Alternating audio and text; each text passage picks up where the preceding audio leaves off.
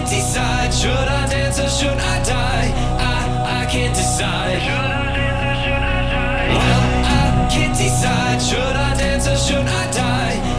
I can't decide. Should I dance or should I die? Hey, so you are listening to the resurrected, I guess appropriately enough for Halloween, or undead, depending on how you look at it, Misery Movies Podcast, which is a production of miserytourism.com. Gotta sneak the website address in whenever we can. This is actually our first Misery Movies podcast in, holy shit, guys, nearly a year. And last year around this time, oh my god, you fucker. Oh, boys, I got it. Now, if you're not watching this on YouTube, you won't know why. Rudy has his. You know what? I'm going to introduce everyone, and then I'm going to explain that. But anyway, you are Jesus Christ, Rudy. you motherfucker. Oh, it's always something. This around this time last year, we did a series of Misery Movies podcasts. We did a Halloween movie marathon, and we watched a bunch of kind of Halloween horror themed movies, and we discussed them on the podcast. And it was such a success, we decided to bring it back this year. And when I say such a success, I'm not talking in terms of views or likes or attention, because we got none of those things. I'm just talking in terms of the fact that we actually enjoyed it, and it wasn't quite as painful as our podcast experiences usually are. Aside from Zombieverse. Aside from Zombieverse, which was the podcasting part of that was fine. The movie was a celluloid abortion. Yes, that's a great way to put it. Now Mr. Bones is screaming. So I'm joined by I'm Will, and I'm joined by a couple of our usual contributors. Misery Tourism co-founder Rudy, who is apparently manifesting as a computer-generated anthropomorphic fox woman, which I wasn't told about until the podcast had already started, and that's why I was freaking out. You want to say hi, Fox, Rudy? Hey. So is this do you have something to tell us? Is this how you identify now? Are we gonna have to have a long conversation about this? Sure. Yeah, I mean, we can talk about pronouns and stuff like that later. I mean, you're a female fox, so you're still a... Pronouns are limit-based and offer. What can I say? Oh, goodness. Yeah. And we're also joined by our Misery Tourism's resident horror movie expert, Brandon. The beard is back. The beard is back in town. Except you're actually in a totally different town. And you never left. Yeah, it's true. Yeah. I don't fucking know. Jesus Christ. You're in the same town as me. Disaster already. Fuck it. We're not This is awful. We are not even. This is not even witty. This isn't fun. If this is not fun for you in the audience, this is not fun for us either. So anyway, I'm going to try not. If you are listening to this podcast because you've. Okay, my cat just jumped. This is a disaster. Unbelievable. I'm going to have to give my chair to the cat right now. I'm going to have to give him the comfortable chair, and now I have to go into the kitchen. I'm going to go into the kitchen and get this rock hard, awful, uncomfortable wooden chair to sit on. And Mr. Bones, hopefully you'll have something to say if you're intruding. I mean, there was a cat in the movie, so maybe. No. The movie we're going to be talking about tonight is a girl walks home alone at night. which is a Persian language. I need to read the Wikipedia summary of this film. A Girl Walks Home Alone at Night is a 2014 Persian language American vampire western. Just in case you're wondering exactly how many adjectives they could use to describe a movie in a single sentence. Yeah, and we'll probably circle around back to that. Yeah, so this I should maybe add the adjective feminist there, although we might have some disagreement about that. Yeah. Oh yeah. So back to as Brandon put it before the podcast started, three dudes mansplaining the feminist vampire movie. Just what all y'all wanted to listen to. Nope. So just in case you're a first-time listener and for some reason you haven't turned this fucking thing off yet, what we do is we generally split the podcast into two halves. The first half of the podcast is a spoiler-free discussion of the movie. So just in case you haven't seen this obscure Persian language vampire western, you can safely listen to the first half of the podcast. At the end of the first half of the podcast, each of us will give our review of the film, very briefly. And then after that, when we launch into our second half, that's when the spoilers come out. We are going to do a deep dive into the film and talk about specific scenes we liked or didn't like, talk about the ending of the movie, maybe the fate of some of the characters. And we'll give you a warning before that happens. If you're a spoiler phobe like me, you can safely turn the podcast off at that time. We don't have sponsors, so we don't care if you only listen to half the podcast. Or you could do us one better, hit pause, watch the movie, come back and listen to the rest of the podcast. Or if you've already seen the film or you don't give a shit about spoilers, you can just listen to the whole thing through. Cool. So, Rudy, you picked this film. A Girl Walks Home Alone at Night. Do you want to start the discussion off? Okay, so this is a movie I picked it because I personally was interested in it. For reasons I'm not quite sure yet. Basically, I think I saw one of the trailers for it and I was like, oh, that looks maybe infuriating, maybe really awesome. But anyway, it's about this vampire, a female vampire, who stalks men in some imaginary kind of Iranian town. Yeah, I mean the town. Sorry. Yeah, it's called Bad City. So Bad City. Yeah, and it's like this. It's like a not a pastiche, but I guess like a kind of combination of like things, like a combination of like American underworld and like weird noir shit, plus I guess some traditional Iranian stuff too. Yeah, I think pastiche is actually exactly the right word. It's a pastiche of, I think on paper, it's a pastiche of like a kind of desolate Iranian city and a Old West ghost town. Right. Right, and we probably don't want to get too much into like the plot details, but long story short, there is this Iranian vampire girl who hunts bad men in Bad City. She preys upon kind of predatory men. And also other stuff happens. There's also a young Iranian man who is who kind of gets launched into this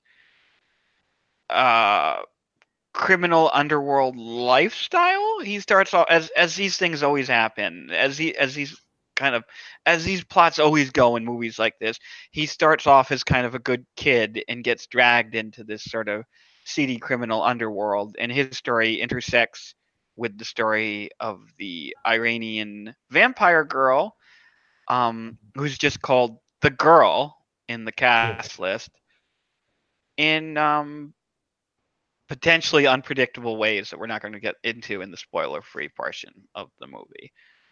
Right. So, quick and dirty plot synopsis aside, Rudy, did you have something you wanted to talk about this film first and foremost? Well, first of all, it's in black and white. It is. Which I thought was interesting. The whole. Just as sorry to interrupt, but just as an aside, that was one of the reasons AJ gave for not wanting to watch the movie. I was like, just sit down and watch the movie, AJ, and talk about it with us. She's like, it's in black and white. I'm like, yes, it is. What? I thought she liked black and white stuff, or is that someone else? I thought that was like her thing, her aesthetic. No, her aesthetic is color. She's very into color. She's very opposed to black and white. And I don't know. Sometimes people say, oh, this is a black and white movie. It looks boring because it doesn't have color, which is... I see. Oh, that's right. But She's anyway. into like those Wes Anderson, like super colorful, like fucking... Yes, like those explosions abominations. Yeah, ugh. Well, anyway, it's a black We're and gonna white. spend half this podcast shitting on basic movies when she's not here, but Yep. yeah. But Yeah, it's anyway, in black and white.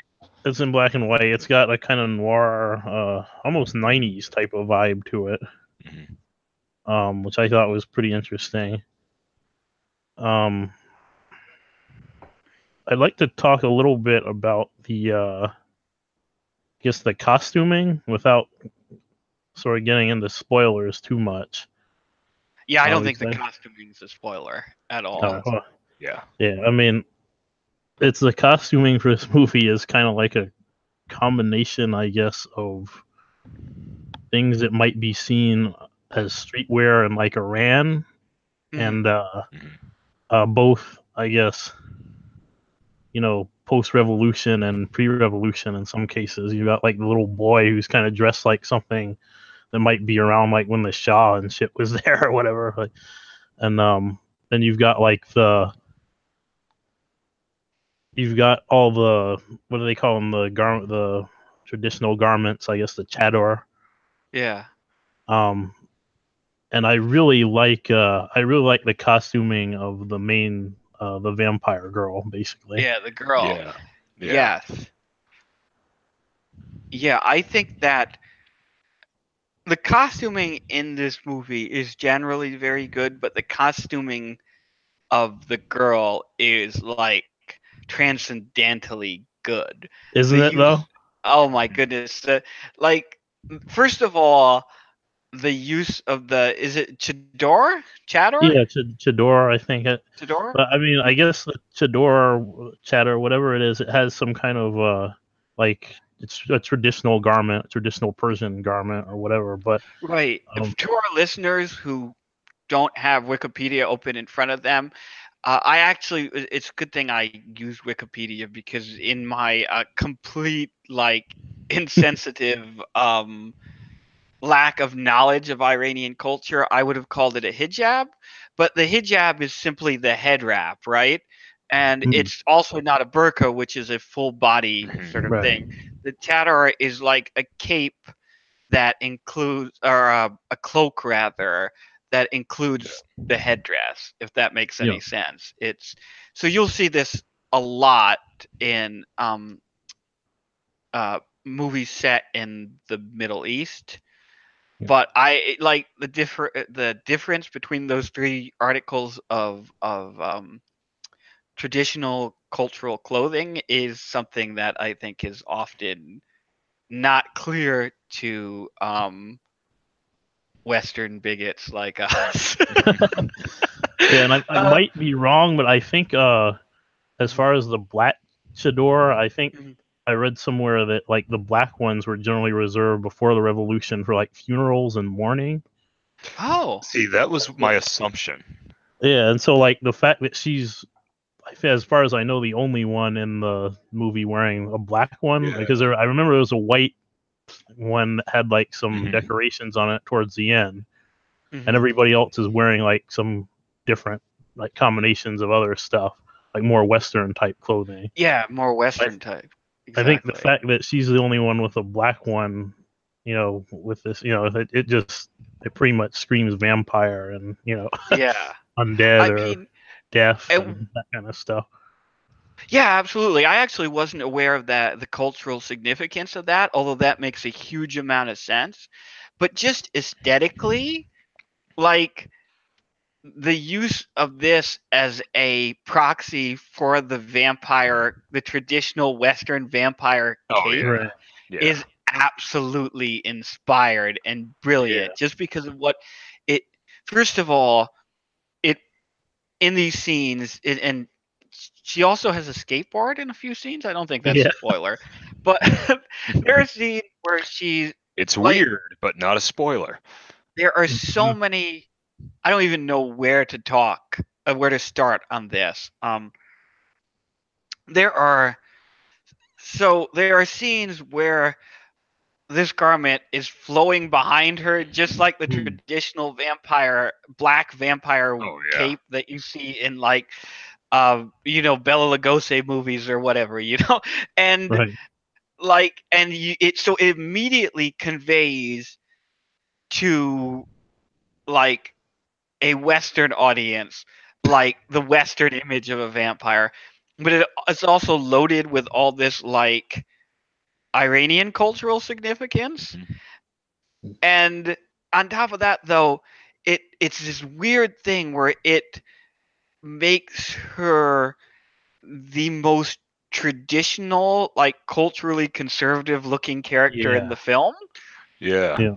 which is really fascinating to me because it's in some ways it fits perfectly with the Western vampire aesthetic, which is that the vampire, like our idea of a vampire is fixed kind of in the 19th century, right? In this kind Right. of weird, like Mhm.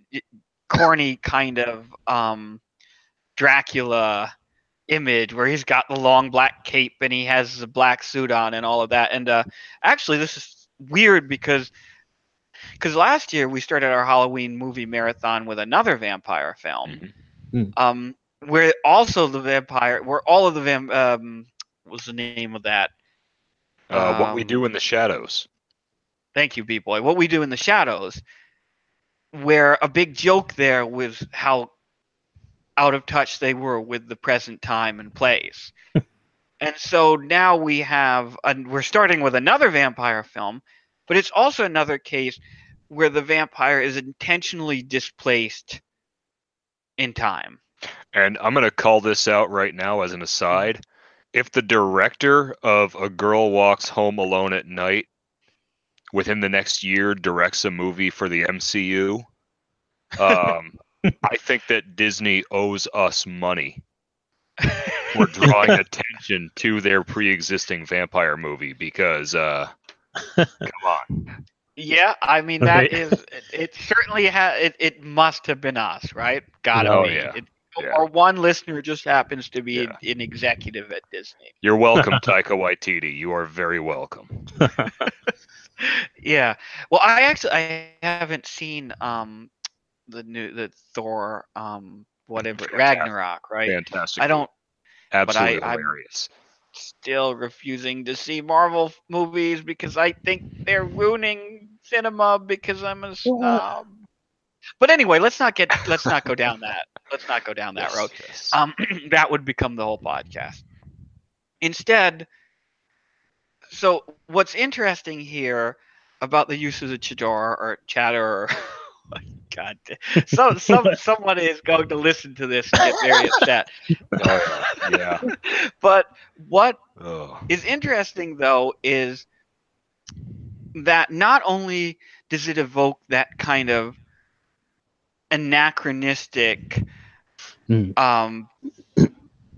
that Western vampires have, but it also evokes a kind of cultural traditionalism, which I Right. think is really interesting in this film, especially since in American vampire movies, like the eroticism of the vampire or the vampire is Mhm. usually like seductive in some way, and the vampire movies like are often about on some level like sexuality and stuff. So to Right. see a movie where at least superficially the vampire appears to be the most sexually repressed character, or at least the most like culturally conservative character at first Right. glance, Right. because of the costuming, is really interesting. Above and beyond just the fact that it's such a great reimagining of the traditional vampire like cape or cloak. Right. Oh yeah, And definitely.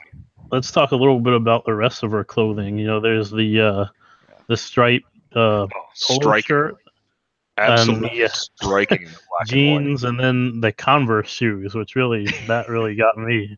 Because I always Yeah. think like that's something that really makes me wish I had thought of it, because like for a supervillain concept or something like that, that's just genius. Honestly, like that, I always when I first saw the movie, I thought, well, that's how I would dress one of my supervillains. Honestly, if I were making one up, that's how I would dress one, because it evokes this kind of like this. Like I said, the film has a real like kind of '90s aesthetic, and I don't know if it's Mhm. because of the black and white makes it look like a '90s music video or something. Yeah. It just like the clash of the traditional plus the more modern, I guess, is really that gets at a lot of the themes that are wrapped up in the movie already, and I guess a lot of the the cultural stuff that's happening in Iran now, and during the revolution, I guess too. But I just thought that was a real brilliant visual metaphor or whatever for a lot of that stuff. Yeah, and put a pin in the 90s thing, because I do want to come back to that, because I Yep. think there's a whole discussion to be had there on some level. Oh, definitely. B-Boy, do you want to weigh in on the costuming before I come back to the costuming? Yeah, I wanted to bring up the drug lord character, Oh yeah. who I also thought the costuming was just amazing for. It was so simplistic, and yet at the same time it more or less called out exactly what he was all about.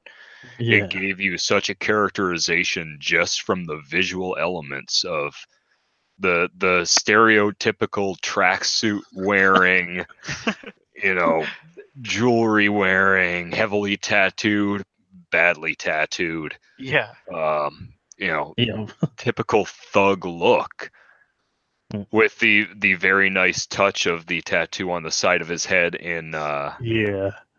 in the Arabic language or Persian language. I'm honestly not sure which. I can't tell those languages apart because I don't read any of them. But Yeah. I thought Yeah. that was a very nice touch of a almost Middle Easternizing approach of what we look at as a typical drug dealer here. Yeah. Yeah, when I first saw the drug dealer, I was like, "Is that fucking Ninja from Die Antwoord?" That's the first- I was like, "Wow, is that like what is going on here?" Because that's exactly that kind and he almost looks like out of place in the rest of the movie, but it's in a good does. way, because it Yeah. makes sense for the character and for what Yeah. they're trying to do with that character. But Yeah, I liked that disconnect of having him look so sleazy. right. And so, for lack of a better term, so ghetto. Yeah. While everyone else is in, more typical suburban type gear, or, like with the vampires in that traditional combined with the modern look. It was good. Yeah, Yeah, I mean, his costuming and his presentation is the most aggressively modern Yeah. of any of the characters in the film. Yeah. In that there's like, and I think that's intentional, because I he's do too. also I was one just of going to the- say that. most sleazy, reprehensible characters in the film. And I want that's something else to put a pin in is Yes. like what's going Mhm. on here in this Right. movie about the way it contrasts traditional culture and modern culture, or like traditional 'cause conservative there's culture definitely a commentary there. and modern like sexually liberated culture. Like there's an interest, like really fascinating contrast going on there. And also like the contrast between Western culture and like I don't want to say Eastern culture because it's not, but Iranian culture, right? Hmm. And like especially like American Western culture, and there's Yeah. like a lot of tensions here between those things. And the movie, I think, to its benefit, doesn't draw hard, fast distinctions or fall clearly on either side of the line in terms of favoring West over East or favoring a traditional conservative worldview over a more modern liberated worldview, which I think is really fascinating. But it's all of that is very much tied up, as you were saying, Rudy, in the character of the girl who is Mhm. wearing this traditional piece of Islamic dress, right? But otherwise is dressed like a Western teenager. Right. Yeah. And Yeah. that is really, really interesting. Almost a westernized hipster Yeah. in Yeah. a lot of ways. Well, Although, and as Rudy was saying, there's definitely a real '90s vibe to the costuming, though. The Converse Yeah. shoes, the Oh, yeah. skateboard, the very particular kind of shirt she was wearing. I don't think Which, it's a polo because it if I'm not didn't have a mistaken, collar, but too, I think that's fairly common over in the Middle East too right now. Mhm. Is that their modernized style is kind of where we were at 20 years ago. I mean, there could be Like some in of that, terms too. of dress and in terms Yeah. of what they're interested in. Mm. Right. But there's definitely that really interesting dichotomy right there in her character. Oh, absolutely. And in how her Yeah. character is costumed. Yeah. Now, before we talk about like, I do want to ask the question like, is this a feminist movie? Which is once again great. Excuse me. Once again, a great question for like three dudes to talk about. But before we do that, I do want to get at the '90s thing, but in kind of a roundabout way. So this is a movie that I'm gonna go back to the Wikipedia page and how they spin it. Well, I'm gonna read that line again. A Persian language American vampire Western, tagged as the first Iranian vampire Western. And That's a later fair on, Mhm. there's a mention of spaghetti westerns and how this is supposed to be influenced by spaghetti westerns.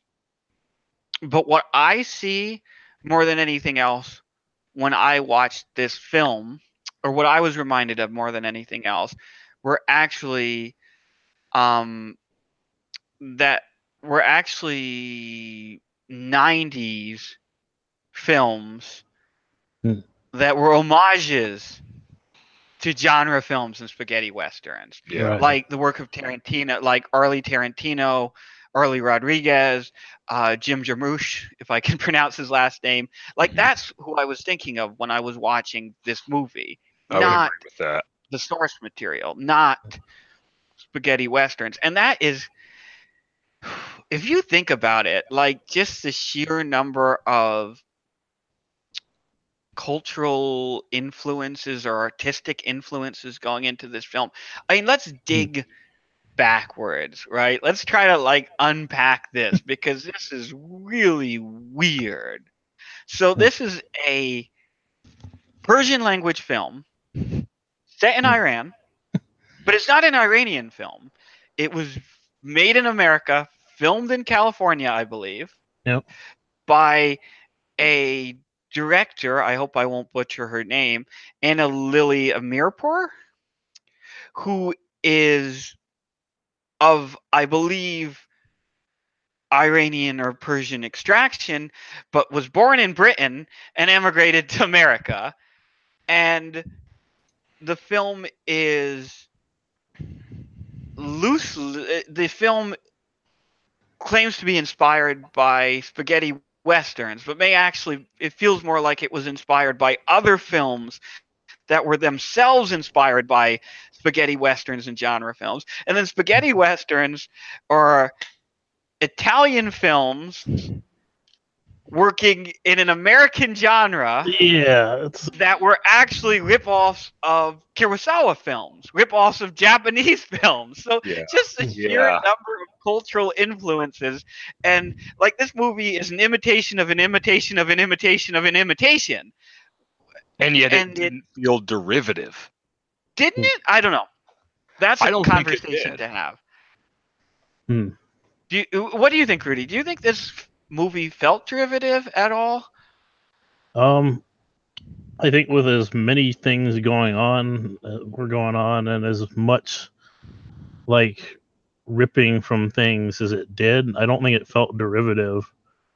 As much as just like kind of a hodgepodge, maybe, I don't know if necessarily even in a bad way, but a kind of like the result of like a random generator, almost like a some kind of procedural thing, that takes from different elements but combines it into some kind of cohesive whole. Yeah, I will say, it did seem pretty cohesive to me. Yeah. One thing that I thought got a little lost in the shuffle, though, was the Iranian component of this film feels to some degree more like window dressing than anything else. Like, this really, to me, feels like a Tarantino film that happens to be in Persian, Right.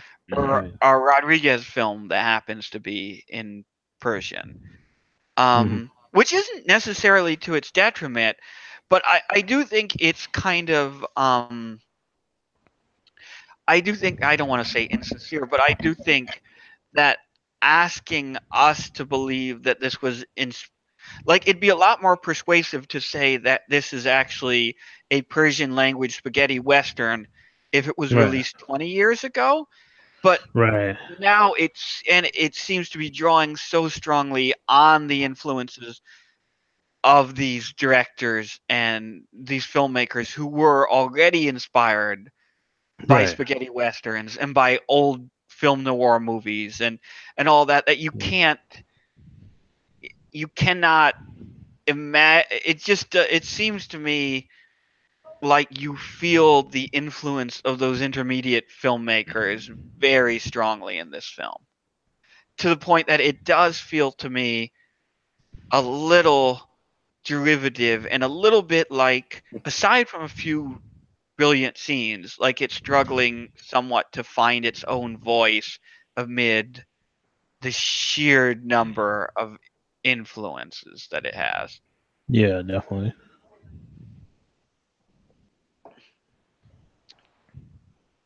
But and so it does. It feels like a 90s film that was inspired by a 70s film that was inspired by a film from the 40s, or multiple films from the 40s that was inspired by, so on and so forth. But I don't know. Before we launch onto another topic here, or in order to launch onto another topic here, either way, B-Boy, did you have anything that you wanted to get us talking about? Well, I think the undercurrent of drug culture. Mm. I'm not going to go too deep because a lot of that's going to go into spoiler territory, but Yeah.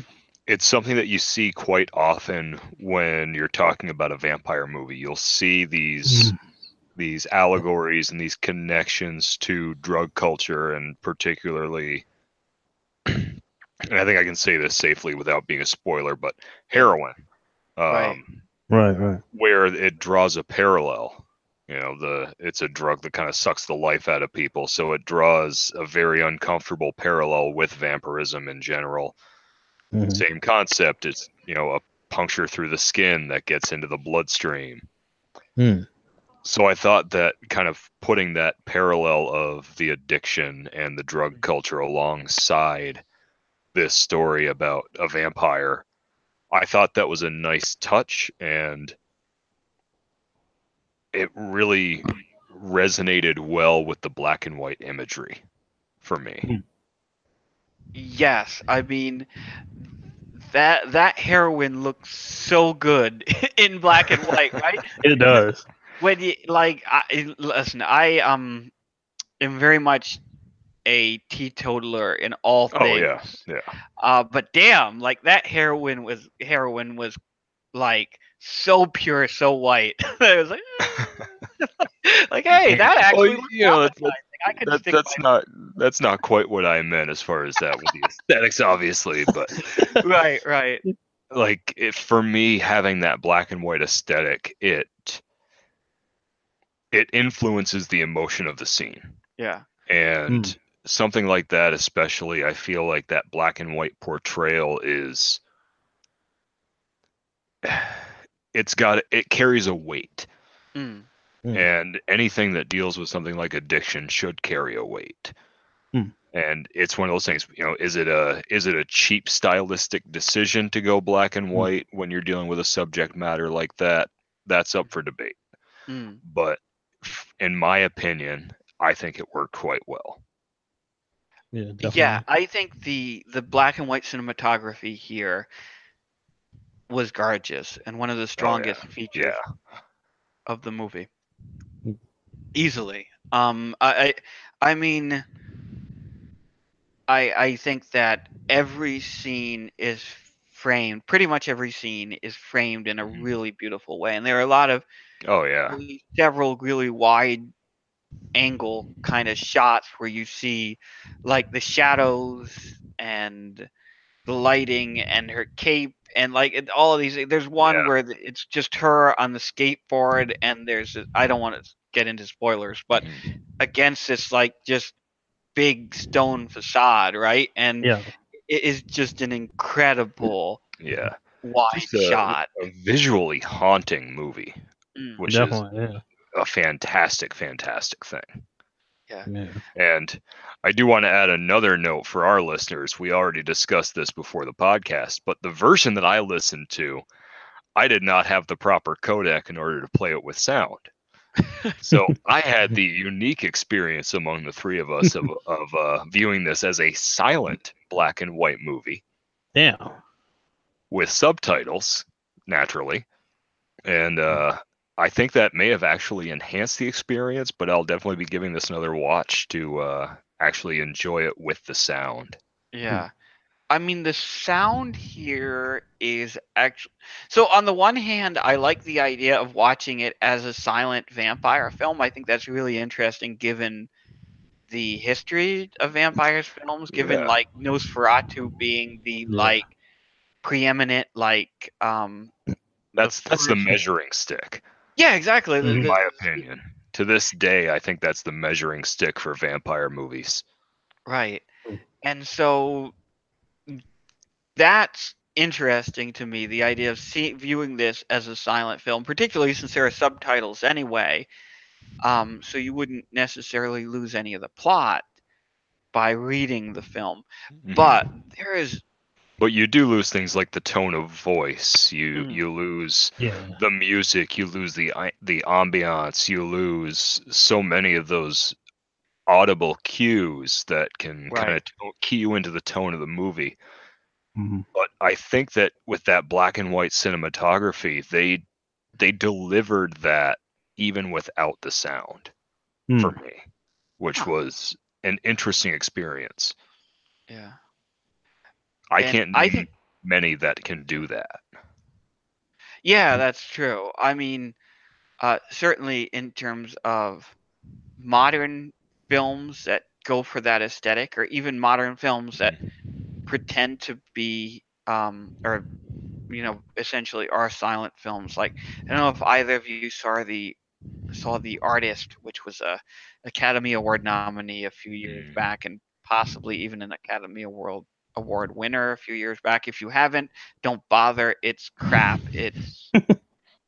It's another one of these Academy Award winners. It's actually just Hollywood giving itself a nice big pat on the back. Like, isn't our art like one of these films for which there's nothing else but film, and it isn't even a particularly interesting dissection of silent films, or it really doesn't have anything at all to say. It's a derivative piece of shit. But there you go. I mean, it is called The Artist, so I mean, what would you really expect? what was I? But on this movie, I do think though, if you viewed this as a silent film, as B-Boy accidentally he did, the thing you're missing is the music.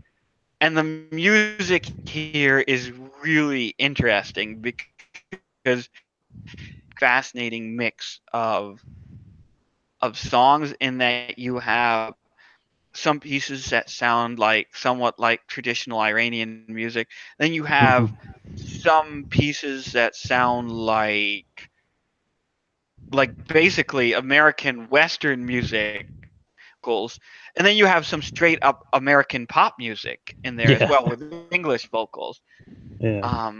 Interestingly, and this is another thing that actually, you know what? Put a pin in that. Let's talk about that later, and how that's used with specific characters, because I think there's something really interesting that happens there. But I think it's almost a spoiler to talk about it in this part. True. Yeah. Rudy, did you have anything else you wanted to talk about here in the first part of our discussion? Not really. I know somebody had brought up feminism or whatever. Yes. I don't so much want to talk about that, but I guess since a lot of the reviews and stuff, mention the feminist themes and whatever of the movie. So let's talk about that. Yeah. So let me ask you guys straight up: do you think this is a feminist film? Three guys, come on, man up, dude. To an extent, I think it is. I think there are a lot of overtones that are relevant to things that are going on today as far as that front. I know that's a really indirect way of saying yes, I think it is a feminist film, but I think that there are definitely elements of feminism at work, and elements of just kind of rejecting that predatory society and fighting back against it. I think that's a valid assertion that it's a feminist concept. So it sounds to me like you're saying the girl, the vampire, is fighting the patriarchy to some degree. Well, to a degree, I think that's fair. Although that may be a stereotypical way of phrasing it. I'm not standing on that landmine. You know what? They're always talking. You know what? We had a chance. We did. We had a chance. If women are really so concerned about their positive portrayals in the media, they'd show up for the goddamn podcast. Oh shit! Yeah. No, but Rudy, what do you think about this as a feminist ? Film? Well, if the question was, is this a feminist film? I mean, yeah. I'd say almost like what isn't. I mean, what? As far, I mean, that to me that it seems like that's one of those. It's almost like the way people use it in reviews is almost like a buzzword Mm. as opposed to what the word. I mean, feminism. That's a broad thing, right? I mean, that's not like that could mean in an academic sense, or it could mean like, just girls kicking ass or whatever in that sense. Yeah. What does it really mean? I mean, that's what I didn't read any of the reviews, but I looked at the Wikipedia and I saw that one of them mentions that they praised the feminist overtones in the movie, and yeah, it has overtones of it, sure. Mm. But as far as like, is this like was that the main like engine of the movie? I don't think so. I think that certainly what is being said here. It's hard. I think it's really hard to classify this movie as any one thing. Yeah. Yeah. Like I think it would be a disservice to the movie to call it just like, oh well, yeah, this is about about female empowerment or whatever. When although there's certainly some themes of that there, Mhm. but I don't think the movie is about that. No, I wouldn't call it like it's not a feminist romp. I mean, it's not that. I wouldn't call it, And it's nothing like what's that new movie that just came out, The Assassination Day or something like that, where it has all these. Yeah, I know what you're talking about. It's kind of ham-fisted like hodgepodge of feminist themes, in an action movie. I don't think it's that. I mean, so. No, it's. I mean, I that's the answer I'd give. I don't really know. Yeah. I think that's a good answer. So I do not think I would not call this a feminist, capital F feminist film. I would say that like if you were looking for a film to show in a course, like a gender studies course. Right. I think I think you'd really have to pick over this film to find that much. Right. The title certainly makes you think this is going to be a It feminist does, film. doesn't it? like a girl walks home alone at night. So Honestly, what you're the title expect- made me think of a Fall Out Boy song. Yeah. Maybe Panic at the Disco or something like that. Yeah. It's an unwieldily long title.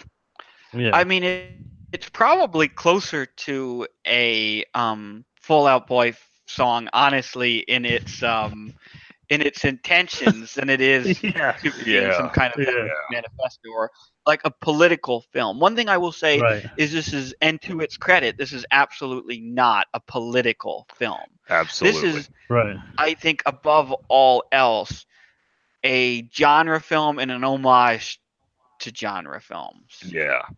Right. This is not a movie about movies, but this is a movie that has been steeped in movies. This is a movie that is like, I don't want to be too dismissive of it in describing it this way, but this to me feels like a film school movie in that it's a movie both that you might watch in film school to dissect the techniques and the many influences, but it's also a movie that you might write in film school. Right. and when it's a well cultured movie. Well, not only no pun. Yeah, sure. I mean, the vision of Americanized, Westernized culture and Middle Eastern culture, but it's very well cultured and very well thought out in terms of how they blended all of the influences. Mm-hmm. I agree with that, but it definitely is a movie about its influences, or a movie that leans heavily on its influences, and very much a movie.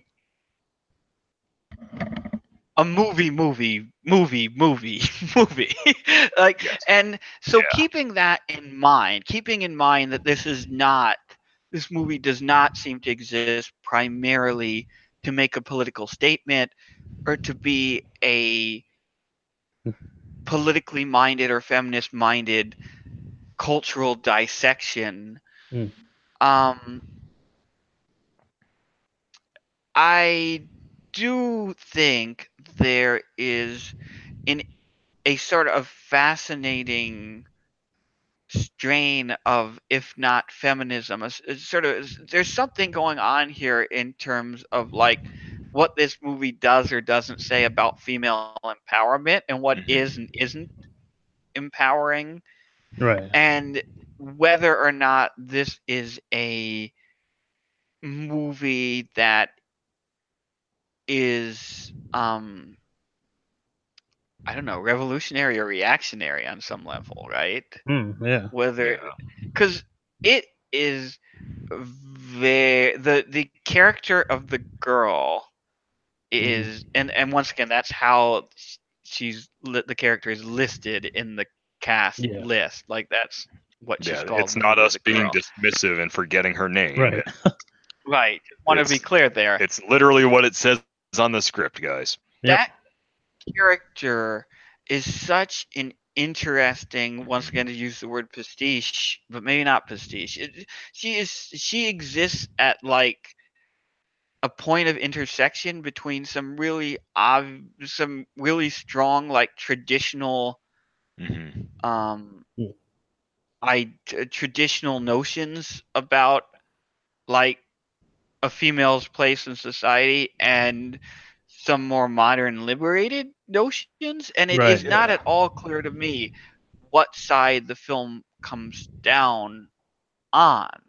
Right. Like, yes, this is a female character who is out at night flipping the gender dynamic in that, like, instead of this being a movie where a girl goes out at night and walks home alone and gets raped or otherwise victimized, she's the victimizer, right? She finds these bad men in bad city and kills a few of them. You know, she drinks their blood, which is an interesting, like, you know, with vampires, like the act of feeding is always oddly like sexual or a commentary, potentially a commentary on sexuality, but there's always a metaphor behind it. So there is that inversion there, that obvious inversion where the character who, if you were going by the way these things usually play out in films, like the traditional gender roles in films, would be the victim is now the perpetrator, and the character that would be the perpetrator is now the victim. Right. So on that level, like superficially, you could say, oh, this is a feminist liberation film. But the whole time she's wearing that traditional headdress, right, which becomes her cape. And her character is very clearly influenced by, like, she almost polices on some level sexual immorality. Right, exactly. And she's mostly conservatively dressed, and so that is interesting. But if you start to creep too far in that direction, you say, wait a second, but she's also on a skateboard wearing Converse shoes, and she is depicted in a way, not to get too deep into spoilers, she's depicted as someone who is very into Western culture. Right. Yeah, she's a weird amalgamation of a lot of different things. Definitely. Yeah. And a lot of different things, even if you're talking about like the politics of her character or the cultural orientation of her character or whatever. It's not this, she's not like this straight up like ass kicking liberated feminist figure. She's actually a really deeply conflicted kind of character and is actually sending a lot of mixed messages, which I think makes her way more fascinating than if she was an up or down kind of you know, political statement. Yeah, I mean, what you said about policing the immorality, I'm almost reminded of like the Iranian morality police, you know, that go around and you know, hand out flowers for good attire and shit like that. it's almost like that, like mixed with Jet Set Radio or something like that. Instead of Right. instead of like a policeman who's policing like women or whatever. She's policing like something more like nebulous, like more like morality in general. In a sense, which fits with the vampire thing because Right. that it fits with the horror and the vampire and that type of thing where it's morality seen as something that's black and white. Yeah. I guess. And where she's just sort of like folkloric kind of Right. force, right? Right. And like boogeymen and stuff in folklore who exist to punish kids and teens and people who go Yeah. out at night to misbehave. Yeah. So that like intersection with what you were talking about with the Iranian like morality police and all that, that's It's like And it's weird. yeah. Yeah. But yeah, I B-Boy, did you have anything more to say on that front or? Not a whole lot. I think you're definitely right. It was more of a subtext as far as any of the feminist aspects of it. That definitely wasn't the main agenda. Yeah. But I could definitely see where it would be taken as such. Mhm. Yeah, absolutely. But I think that Like, having that as a subtextual element, I think that was definitely a smarter way to handle it. Yeah, and I'm glad that it was like you said. I'm glad it wasn't layered on too thick. Mm-hmm. Because the moment a movie becomes didactic is the moment the movie loses me, and it's not Yeah. just like this could just as easily be true as a movie that's this heavy-handed conservative statement or this heavy-handed Marxist statement or any of that. Yeah. Like Yeah. that kind of when you start to think the filmmaker has an agenda above all else, the film loses me and it becomes less interesting. And having instead it exists at this with this weird like confluence of different ideas and influences where she's simultaneously this sort of feminist avenger figure and this sort of morality police figure and this kind of folkloric traditional vampire figure and this oddly like who has this odd adoration for like American Western culture, like that as a conflicted, all jammed into one conflicted character that somehow still works and still seems amazingly cohesive. Like that's impressive, and that is way more interesting than if she was just one of those things. Definitely. And like all good horror movies, you keep the horror in the periphery, right? You keep the I don't want to say the main theme because in this case it's not necessarily the main theme of the movie, but like the feminism and that stuff is kept kind of in the peripheral vision, which makes it, I think, probably any statement they're trying to make there stronger, since it is a horror movie and it is, I would agree with that. It is about those things that are unsaid, and there's a lot of parts of that conversation unsaid and unseen. So, yeah. Yeah, definitely. I absolutely agree with you there. So, any other points you guys want to bring up before we move on to our reviews about the points about the movie more generally? No, I think I'm set. No? I'm okay. good. So let's do our reviews, and I guess we'll just move in the order that I'm looking at on the bottom of the screen here. B-Boy, do you want to give your review of the film first, and then score it out of however many vultures? I've been trying to stick to 5 vulture rating system, but it's been consistent. All right. Well, like I said, my experience was a little different from yours because I got to observe and absorb as a silent film. I thought it was it was really well made. The visual elements were just absolutely stunning. It's hard for me to get absorbed in a movie that is subtitled. I think we mentioned this last year when we reviewed that. I believe it was Kwaidan. Masterpiece. One of my it was greatest horror film of all time. Yeah. Yep. Brag about the one you chose. Yep. I'm just saying, I have a pretty good. Just to let you guys know, throughout the podcast, no movie that I've chosen has ever gotten a negative review from anyone on the podcast. Not once. You won't find one instance where someone disliked one of my movies. Okay, no, I'm just fucking around, people. What were you saying? Yeah. But normally I don't get drawn in with subtitles. I feel like it distracts me from absorbing the full picture. And especially in a movie like this that is so visually stunning, that has such a strong graphical element of the black and white and such striking cinematography. Honestly, it makes me wish that I had listened to it and understood Persian, because I would much rather absorb the full experience that way.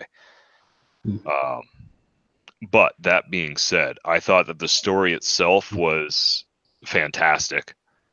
I thought that all of the homages and all of the tributes to other cinematic influences, I thought they were very well done without really losing its own identity, which is huge.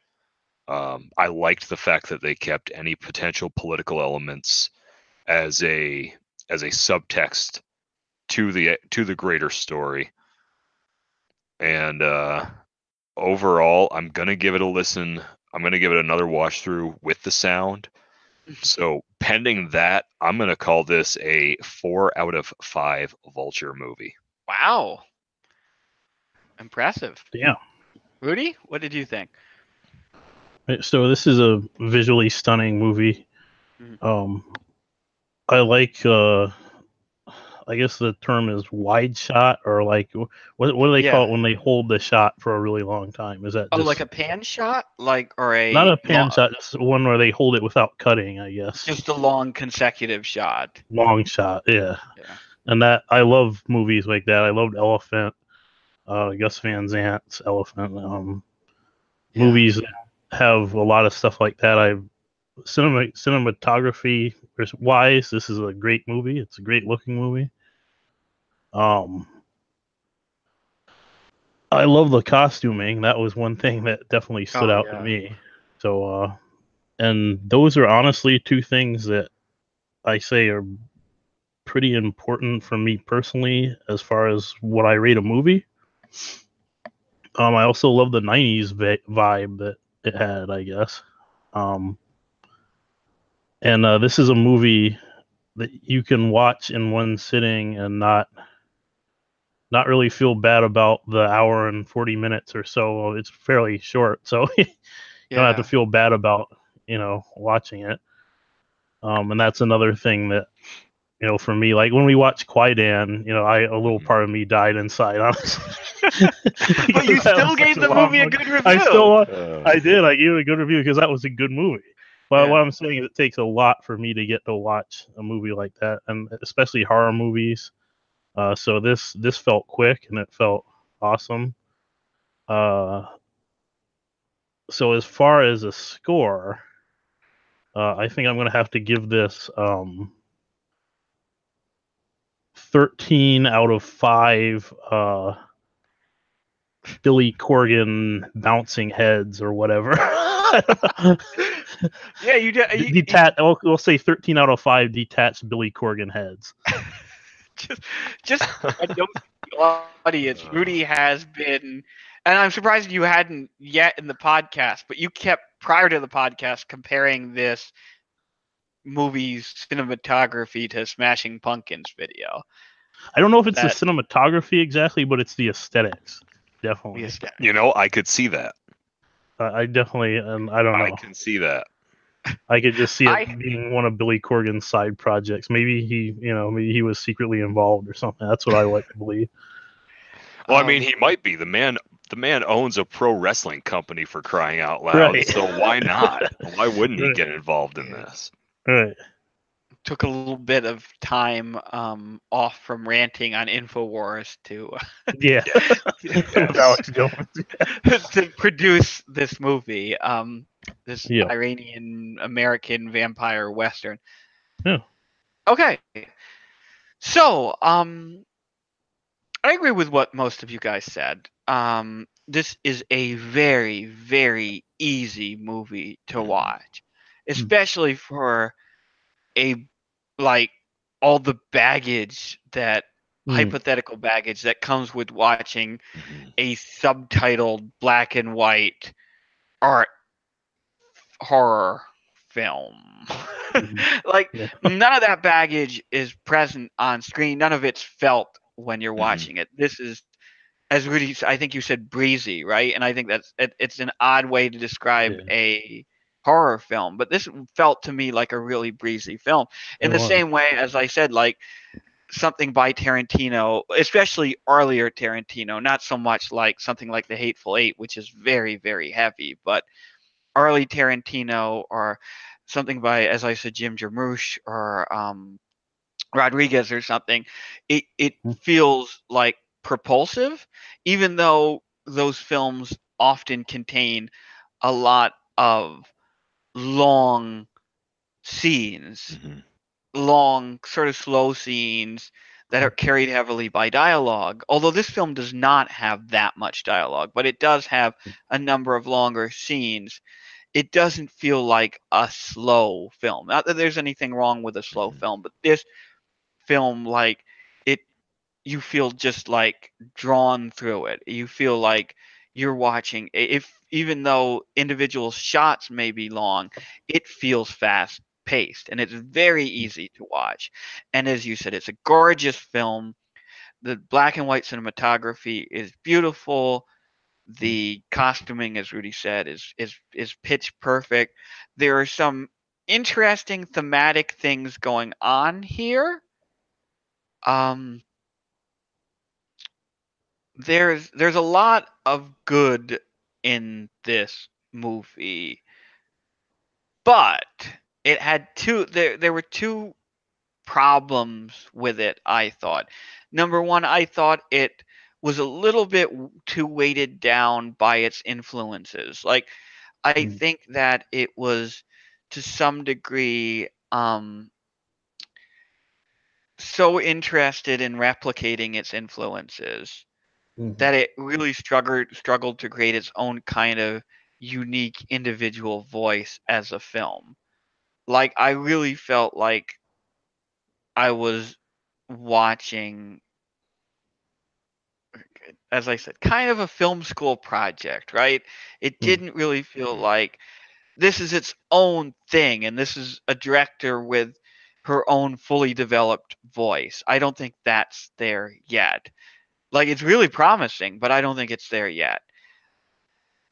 The other problem, and I think maybe the bigger problem with the movie, is the characters are obviously supposed to be like archetypal.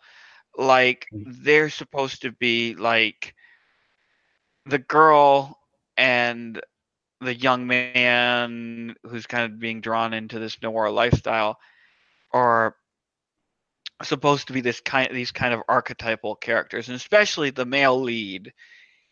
Yeah. He seems like he's supposed to be this kind of archetypal sort of noir protagonist, although there's like he's a kind of impressionable young man who you've seen in a whole bunch of these movies.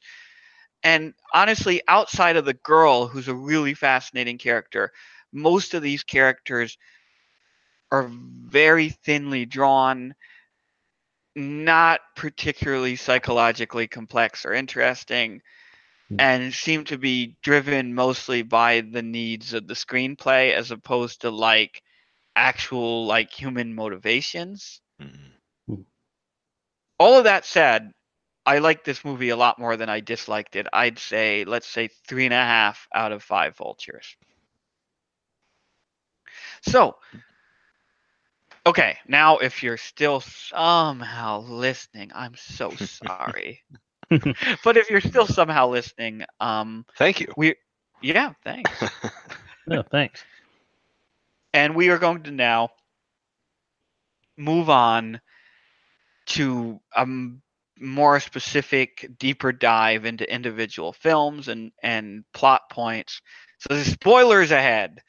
So if you don't want spoilers, don't turn it off. Pause it. Come on. I have like 50 tabs open. You can have 50 tabs open. Pause it.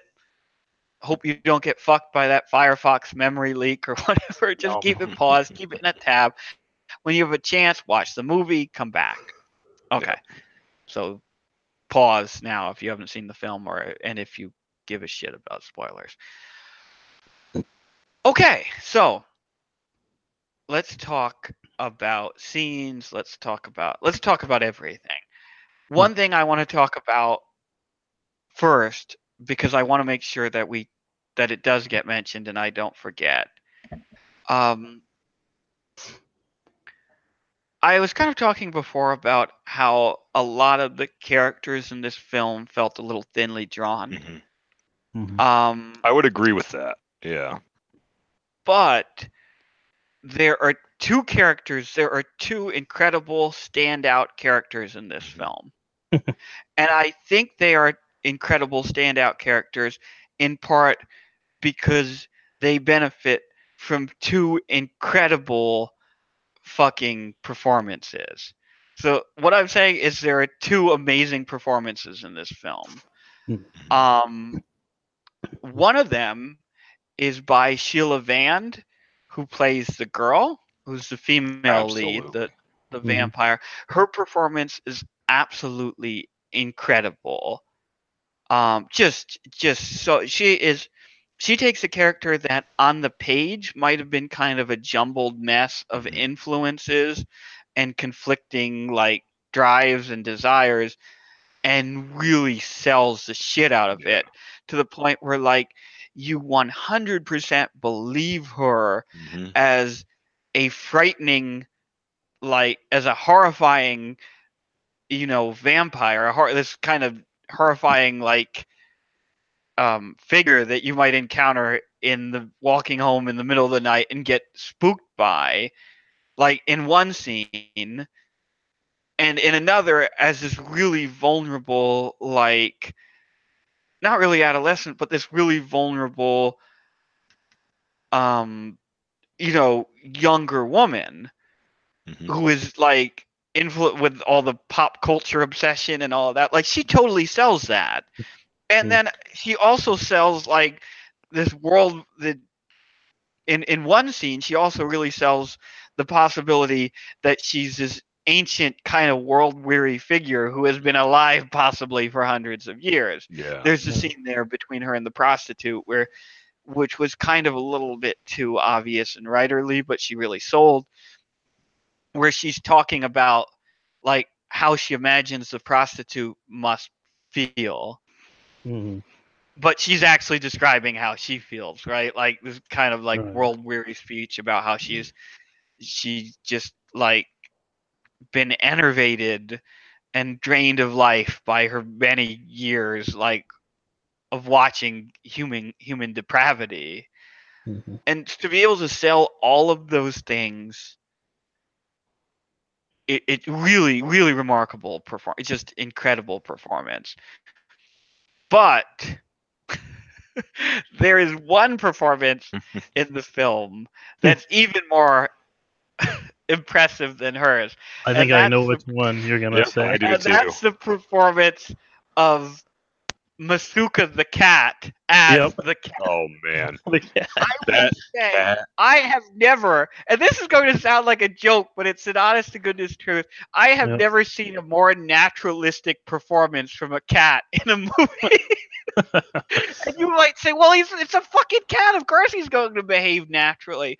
But that's not generally true at all. Cats are really... Dogs can be trained very easily, which is why you see a lot of dogs as pets and sidekicks and stuff in movies.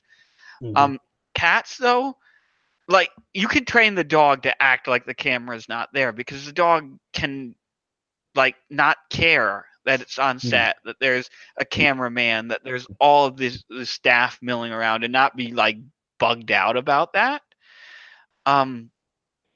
Cats, though, you almost never see cats give naturalistic performances where you just accept the fact that that's a cat and he's behaving like a cat. Like usually they kind of relegate cats to like scenes where they quickly scurry across the scene, right? Yeah, it's always Because a jump shot. Yeah, exactly. Or where they're like crouched down and hissing, because it's easy to get those images, because when you put a cat on set, the cat's like, ah! Oh, I'm sorry. I actually upset my cat by making that noise. But the cats are like spooked and pissed off. So it's easy to get a scene where a cat's hissing at the camera. This cat is just chilling. Where you push the cat on scene and they run across real quick. Yeah. But to get the cat just like, I'm a cat. Like, and also and obviously some of this is not Masuka's work, but the work of this guild crew that had to wrangle him, and also the camera people who had to capture these shots. But he goes through some remarkable transformations over the course of this film. Like there is some scenes where all he has to be is a very normal house cat, and where he actually seems in a film that's full of very few actual naturalistic performances and very few like a lot of work goes into making the human characters seem more or less than human, like not like human in the kind of relaxed, like mundane day-to-day way you encounter humans, right? There's a lot of these human characters are heavily stylized. The fact that the cat, especially in his early scenes, is presented in a very mundane way. Like there's a scene early on where Arash, the male protagonist, just kind of grabs him, and he's got him just like slumped in his arm, and he's carrying him as he goes to get into his car and drive away, and he's just like, yeah, this is just a fat like tabby cat just kind of like draped there. And a lot of the early scenes, that's exactly what you get. You get this very normal, mundane cat, but then there are a few other scenes where he takes on like an almost supernatural quality. He does, yeah. Like there's a shot that's like, and I don't even know how they got this, but it's like a close up of his eye, and you see his eye, and then it cuts, and it's really interesting. And there are other scenes where the way he's cut, it's like suddenly he takes on this kind of supernatural quality, which is interesting given like the relationship between like cats are in folklore often an image of death or the supernatural. And so to have him transform over the course of the film into this kind of supernatural character is really like, especially since this is a fucking regular cat. And I don't think we can underscore how absurdly photogenic this cat is. Oh, he is a beautiful cat. Like, this is the Brad Pitt of cats. Yeah.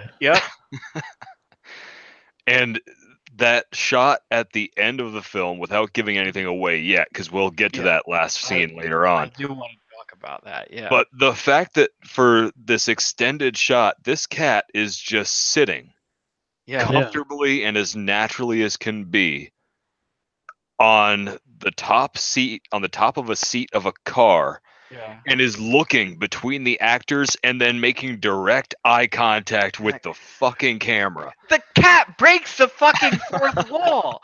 It's amazing. This It's cat an amazing moment. Just straight Deadpooling it, just looking us right in the eye. Like, it was just amazing, the performance that this cat gave just by being a fucking cat. Yeah. And and usually we say the end for the last, but whatever, we'll talk about it now. What's really interesting about that scene is up until that moment, the movie never broke the fourth wall and acknowledged the camera, and the actors never acknowledged the camera. And this is another thing where you start to think about Rodriguez and Tarantino and like Yeah. that very like hyper aware of like film it making that's hyper aware of the fact that it's a film and wants the audience to be aware of the fact that they're watching a film. This movie does not veer into that territory until that very last shot. And it's not the human characters who do it. The human characters in that final shot are looking at each other. But the Right. cat breaks the fourth wall, and the cat acknowledges the fact that this is a film and gets the audience suddenly Yeah, to acknowledge yeah. the fact in that final shot that they're watching a film.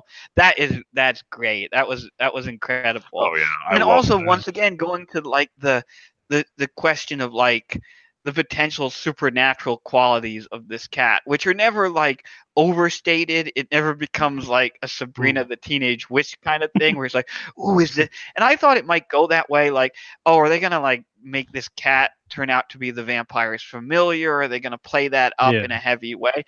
But they never do. It's until that final scene, and then that's like Yeah. boom, and then it ends. It's great. Yeah.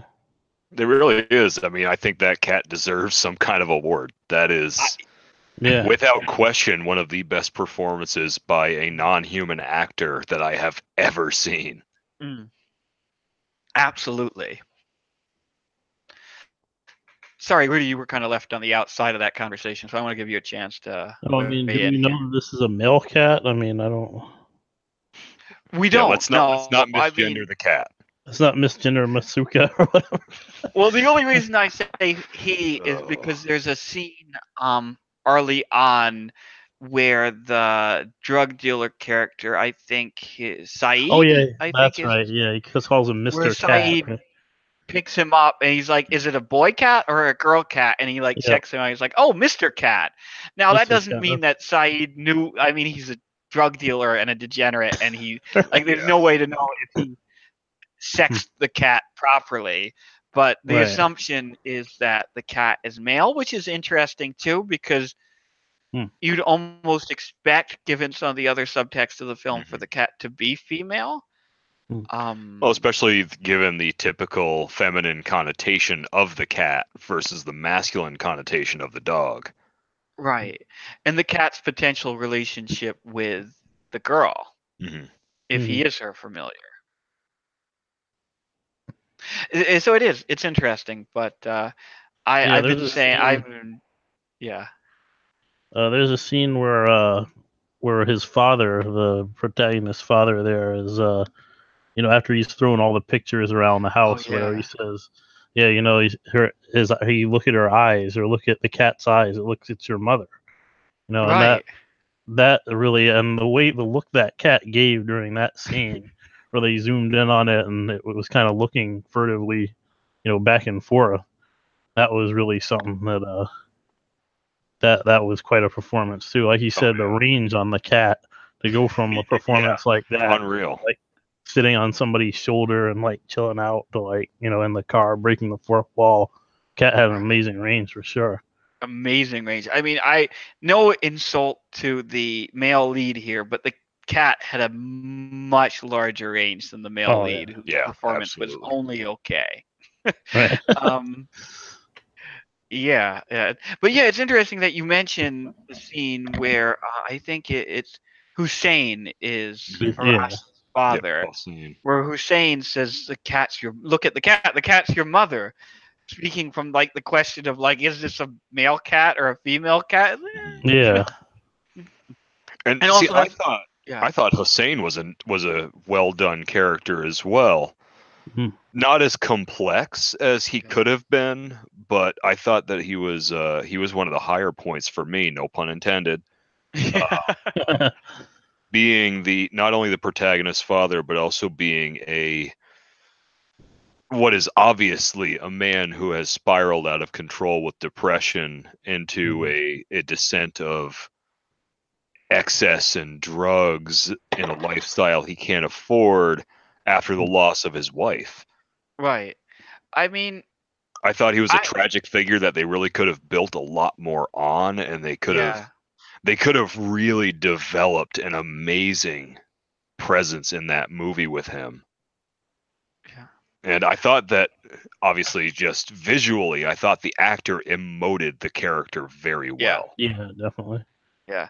This is another case where the actor outperforms the writing, I think. I mean, we've seen characters like Hussein in a lot of movies. Oh yeah, The yeah, drug addict parent who's depressed about this, that, or the other thing, and who has kind of a tragic arc in the movie, who exists mostly as a kind of foil for the for their their adolescent or young adult Mhm. child to play off of. Like it serves, they're more like functional than anything else, right? Yeah, They yeah. provide an impetus for this They're other set- character's development. Yeah, we've seen a lot. That is in a lot. There are many movies with that, but the actor Marshall Manesh Manesh, I think, who plays Hussein, does a remarkable job of bringing what could be a stock character to life, I think. Yeah, absolutely. He has a very expressive face, which is so important in a role like that, because he is so depressed and so angry at times, and he has to make the most of those emotions in order to actually be a relevant character. And I think that he did quite well with that. I just wish that they could have given him more to work with. Yeah, I agree with you there. Are there any scenes that you guys want to talk about? We'll start with Rudy since he picked the movie. One scene I thought was interesting is the one, I guess, where she actually gets the skateboard from the kid after she accosts him on the street, and that one, when you talk about like the feminist message and that kind of stuff, that one is one of the ones that came across not as a more feminist scene necessarily, but that showed some of that showed, like, I guess, that had some feminist undertones to it, I guess, because it's like she's talking to him. You know, she gets this kid, and like it's nighttime, and he's just skating around, and she gets him, and he tries to run away, but she does the thing where, like, she basically hops in front of him and scares the shit out of this kid, and she tells him, she basically gives him like the talk almost. She's like, well, are you a good boy? Are you doing good things? And, all this stuff like that. And I thought of that. I thought basically of kind of maybe like talks about consent or about that type of thing. That's what went through my mind. That's the first thing that I thought of when, and like talks of consent that kind of people wish that we would have, I guess, with children or like younger kids. There's always like people talking about how, we need to, like, sex education and stuff, consent has to be emphasized and that type of thing, and that parents should play what role parents should play in that and all that kind of stuff. But the fact that it's like this strange woman, on the street talking to this kid about like, and it's not obviously about consent, but that to me was the implication there. Are you a good boy? Are you, have you done anything bad? That kind of thing. Right.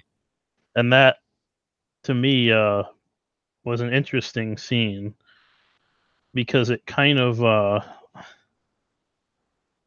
guess it kind of was like a dialogue about those types of conversations.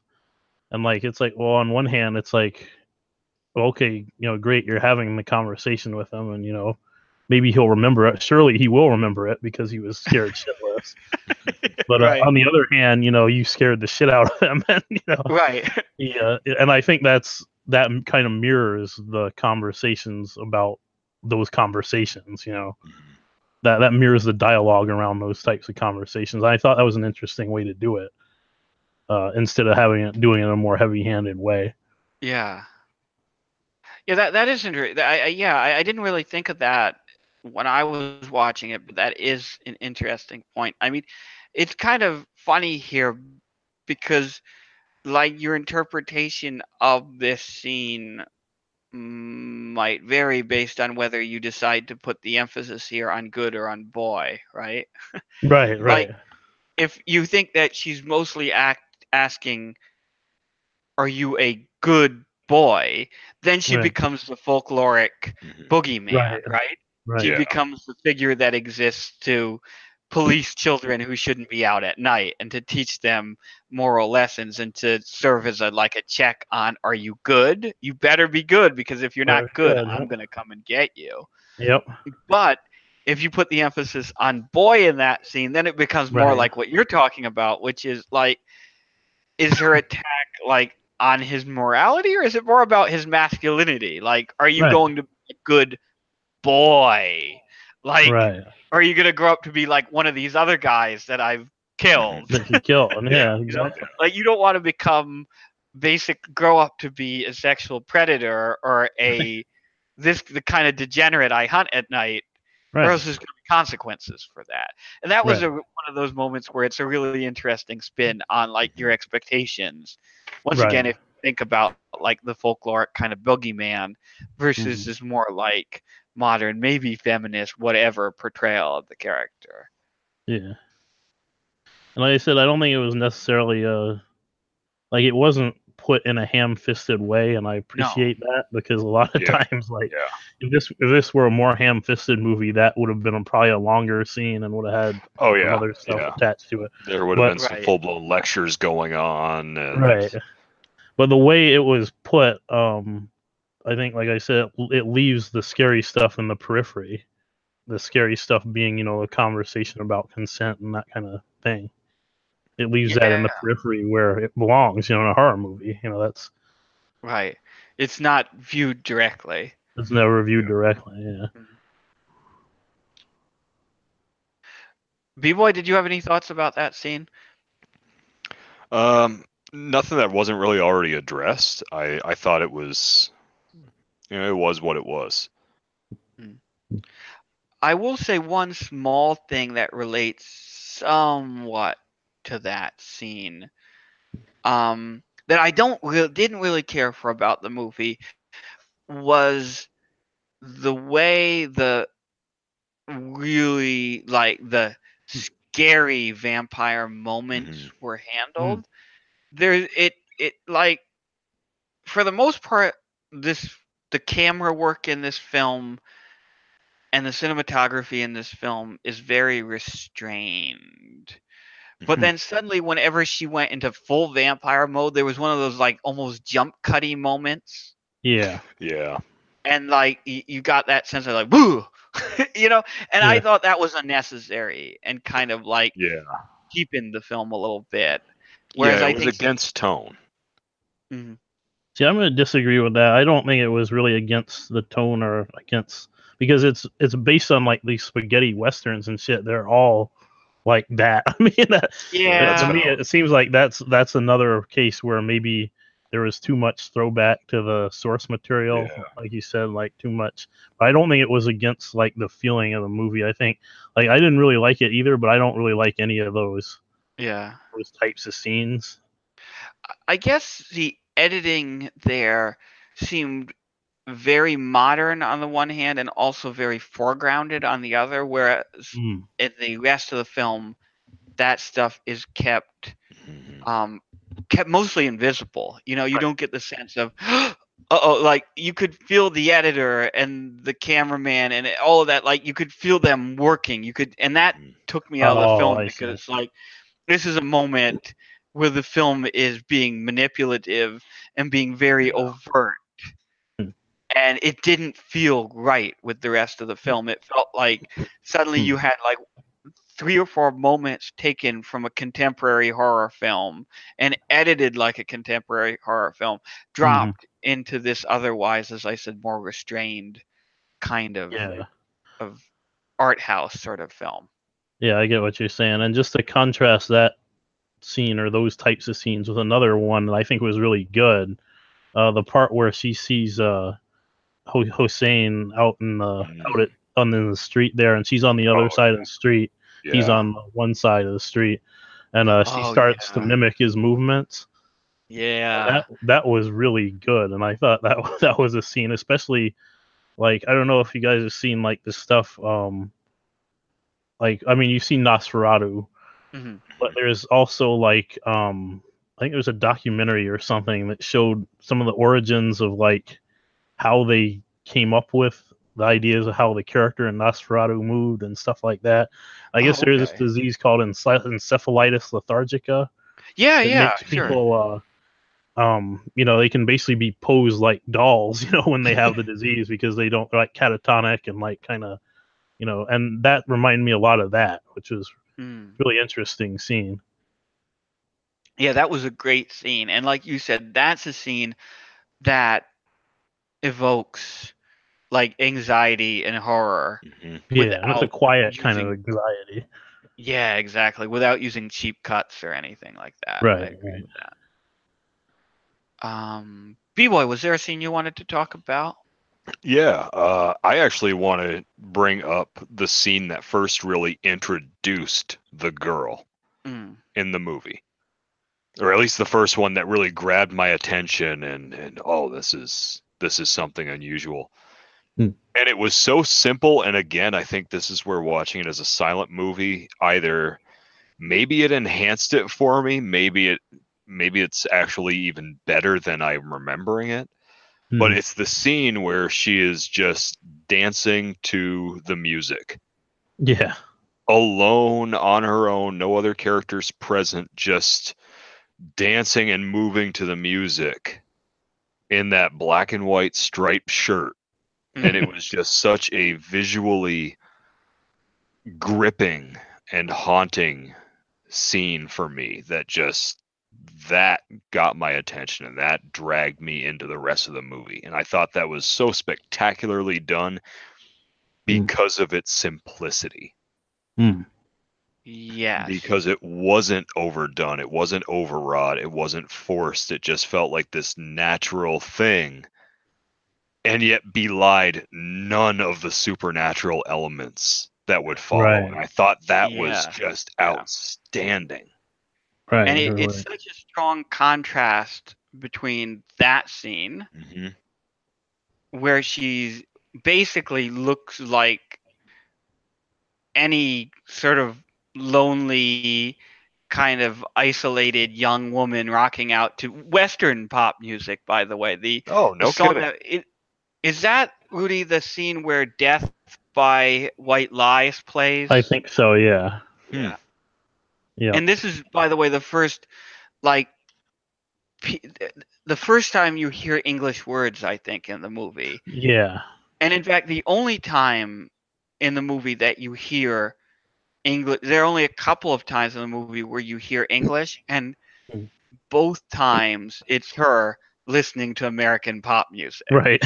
First this scene, and then later in the scene, I believe, where she and Arash have their little like rendezvous or whatever, that dance moment between them. In both of those instances, she's listening to American pop music, and I thought that's really interesting because the way it establishes her character, as you said, B-Boy, and how high contrast that is with her other introduction, where she's dressed in this, you know, in a more traditional style, or at least she has the headdress or whatever you want to call it, the chador on, and where she like goes full vampire and like murders that sleazy drug addict Saeed, right? Yes. Yeah. So I mean, the contrast there were like in one scene she seems like this very vulnerable and also very Western girl. It was very disarming. Yeah, exactly.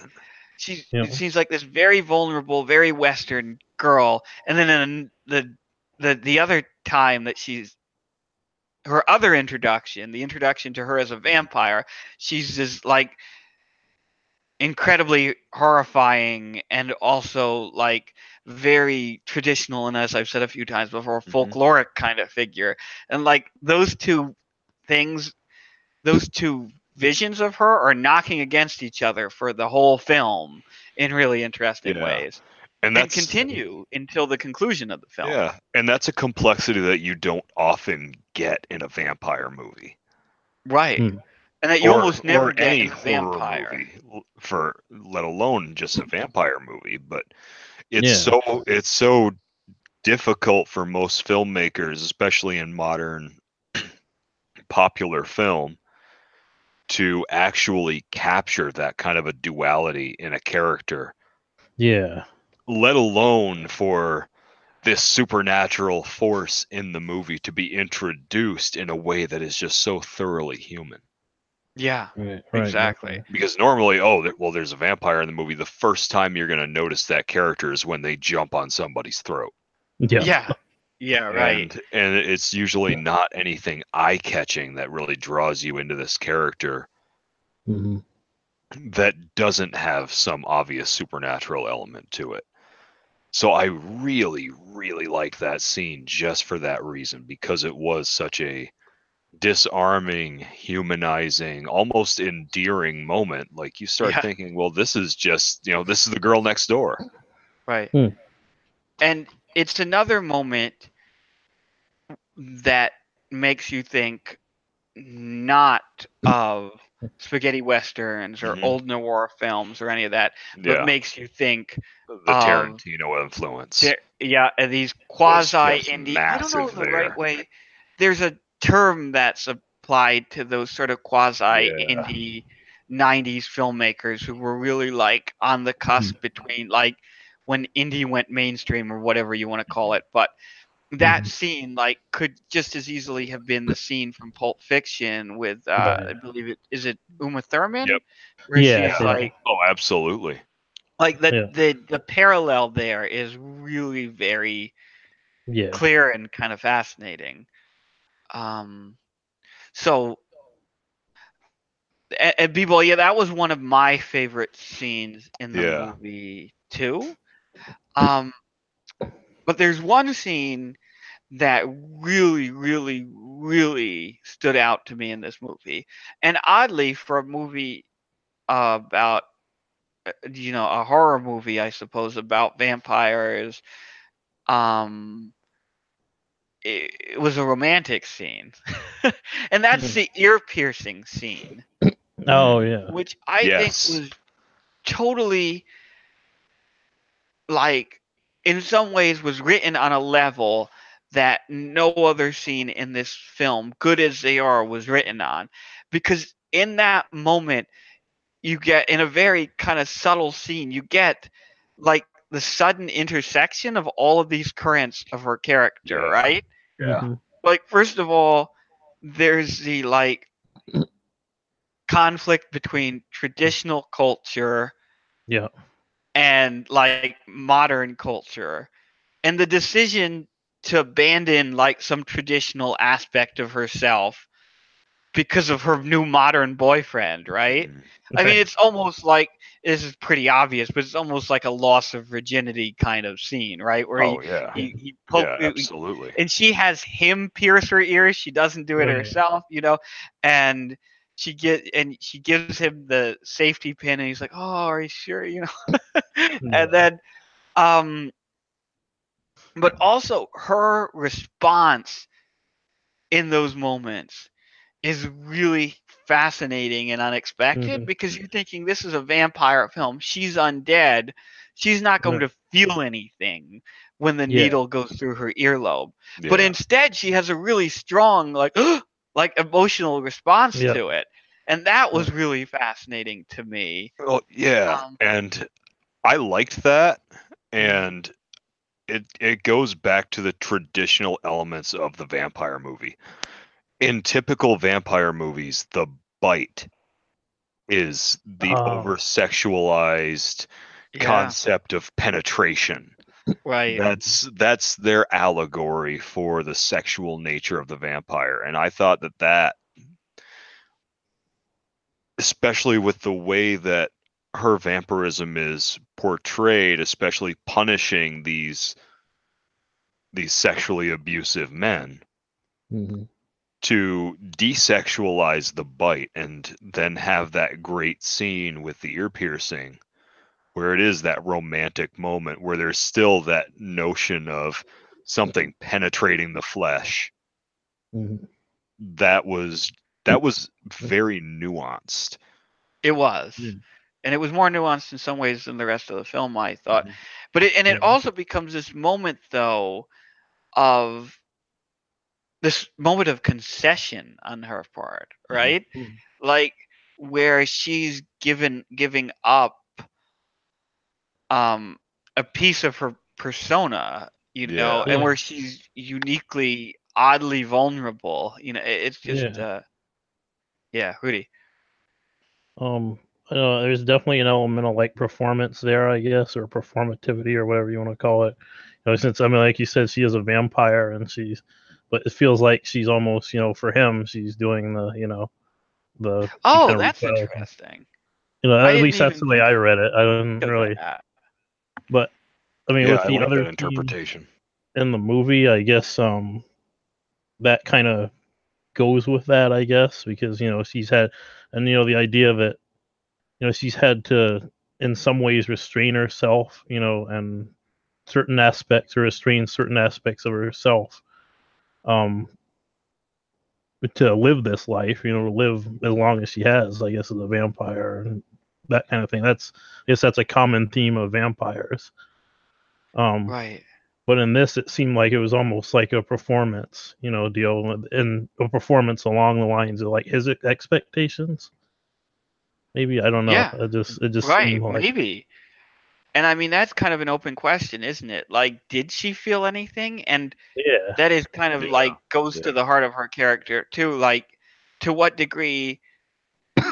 There's always some question, I think, in her relationship with him. You're never sure Mhm. where Right. it's going to go, and what Right. she is or isn't feeling, and at what point, to what degree she's like a predator pursuing prey, which is something that shows up in vampire movies a lot, and to what degree she's actually romantically Right. interested in him. And so yeah, it's possible that was to some degree a performance. That she's a vampire, she shouldn't be able to feel pain, but there's also the possibility that this is a kind of subversion and she actually does feel the pain, Mm. which runs counter to our expectations for a vampire. So regardless, and as an audience member, we don't know like what for Right. sure which of those things we're seeing. So that is Right. pretty interesting. Like that whole scene is just very layered, and I think you could do like maybe not a, God knows how long is this podcast going to be? 2 hours, hour and a half podcast It's on gonna it. be long. But you could certainly do at least probably a half an hour on that scene alone. But we're Oh, not going to yeah. do that because we should probably think about wrapping up sometime. But are there any other moments, scenes, whatever that you guys want to talk about here?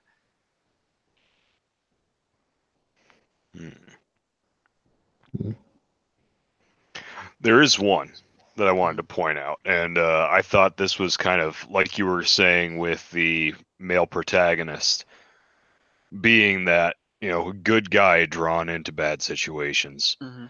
I thought it was a great piece of foreshadowing for what the character was going to be going through and what the female vampire was, what the girl was going to be hunting, was that very first scene where the male protagonist is with the I forget her name, but with the wealthier woman, where he is performing work around the house. Oh yeah. And he points out to her, this is going to take a while. Would you mind going to a different room? Because you and I alone in a room together, if your parents found out, that's very inappropriate. Right. And it was that moment of acknowledging the traditional values of their culture. Mm-hmm. And I thought that was a really nice touch as far as setting up both his character and setting the tone for the movie. And unfortunately, I think that was also one of the high points for him as an actor in the movie. Yeah, true. Right. Because Right. his, again, without the audio, his performance for me fell flat. Yeah, it didn't work for me either. His face Yeah, didn't I tell you emote too. very well. He didn't really seem to be emotionally invested Mhm. in the role that he was playing to me. Hmm. Yeah.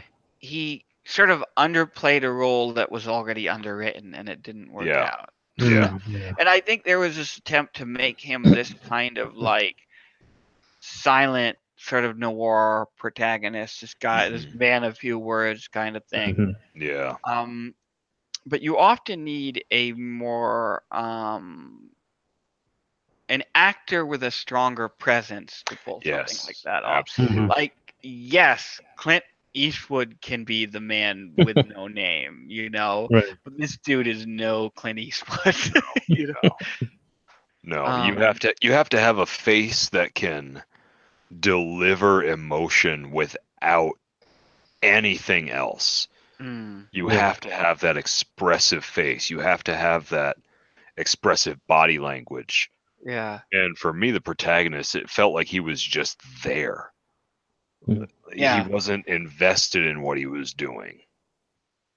He was definitely one of the weaker links in Mhm. this movie, undoubtedly. Yep. One thing I wanted to talk about just very briefly, I don't have too much to say here, are all of the like visual allusions to noir Mhm. films Mhm. and stuff like that.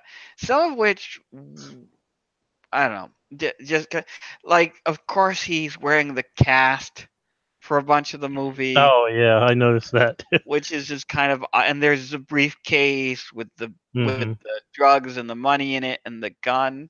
I do like the fact that we see the gun in the briefcase. There's a cute little subversion of the Chekhov's gun thing Mhm. where we see the gun early in the briefcase with the drugs, and then we never see the gun again. But we think Yeah. we're going to see Yeah. the gun again. That was a When he good reaches- taunt. When he reaches into the glove box at the end of the film, and we don't know, Oh. he's figured out that she had something to do, the girl had something to do with his father's death, and we see him reach into the glove box, and we think on some level he's going for, maybe he's Mhm. going for the gun that we Mhm. saw earlier, and we're primed to expect would come back, and instead he pulls out the tape with the pop music on it and pops it into the radio, Yeah. and there's that, that moment. But yeah, like the cast and stuff like that, and of course we get a lot of scenes of the oil wells, which make it work both as a western but also as a Yeah. like setting the place in Iran as well. That's a nice like little point of intersection. It was. Yeah. The one like noir illusion that I thought worked better than any other was you mentioned his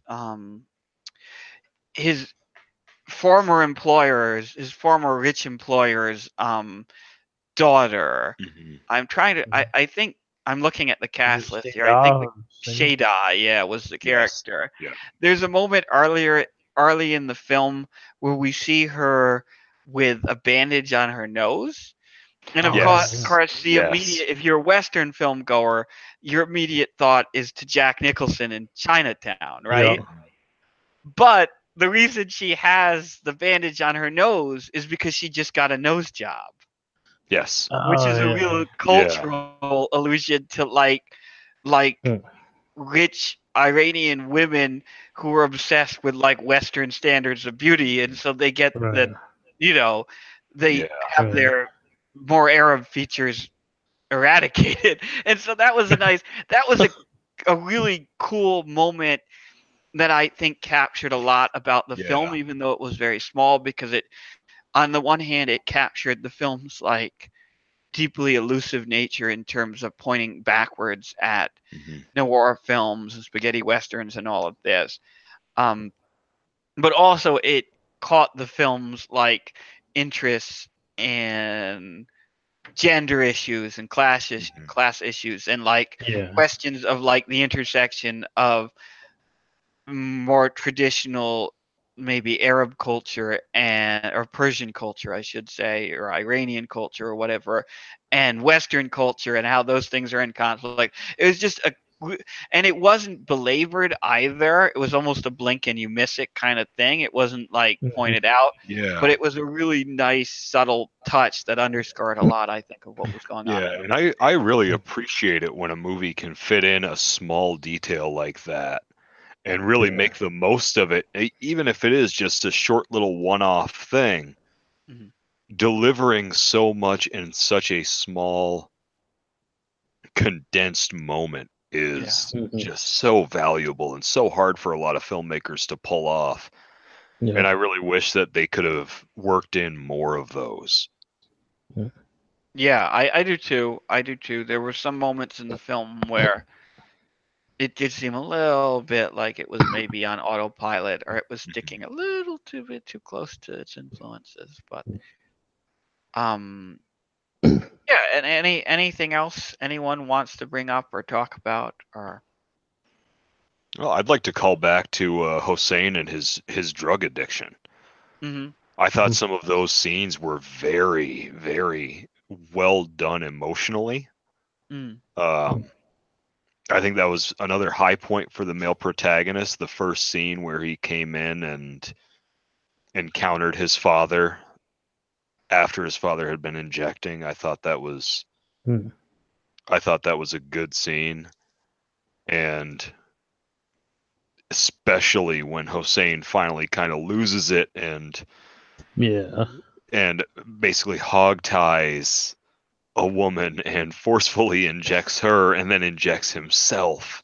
Right. Yeah. I thought that was it was another strong point in his portrayal of a man in a downward spiral. And powerful performance with a lackluster script to work with. Yeah.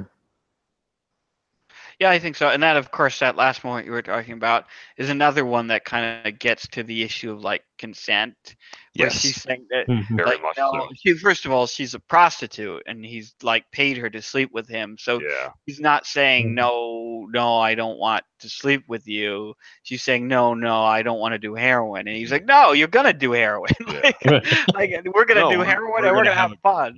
We're going to have a good There's this weird kind of like question of like what is transpire, because he ties her hands together in order to inject her with the heroin, but like the resistance, there's not a tremendous amount of resistance to that, and there's some question of like, is she playing a role that she was paid to play, or is she being victimized by him?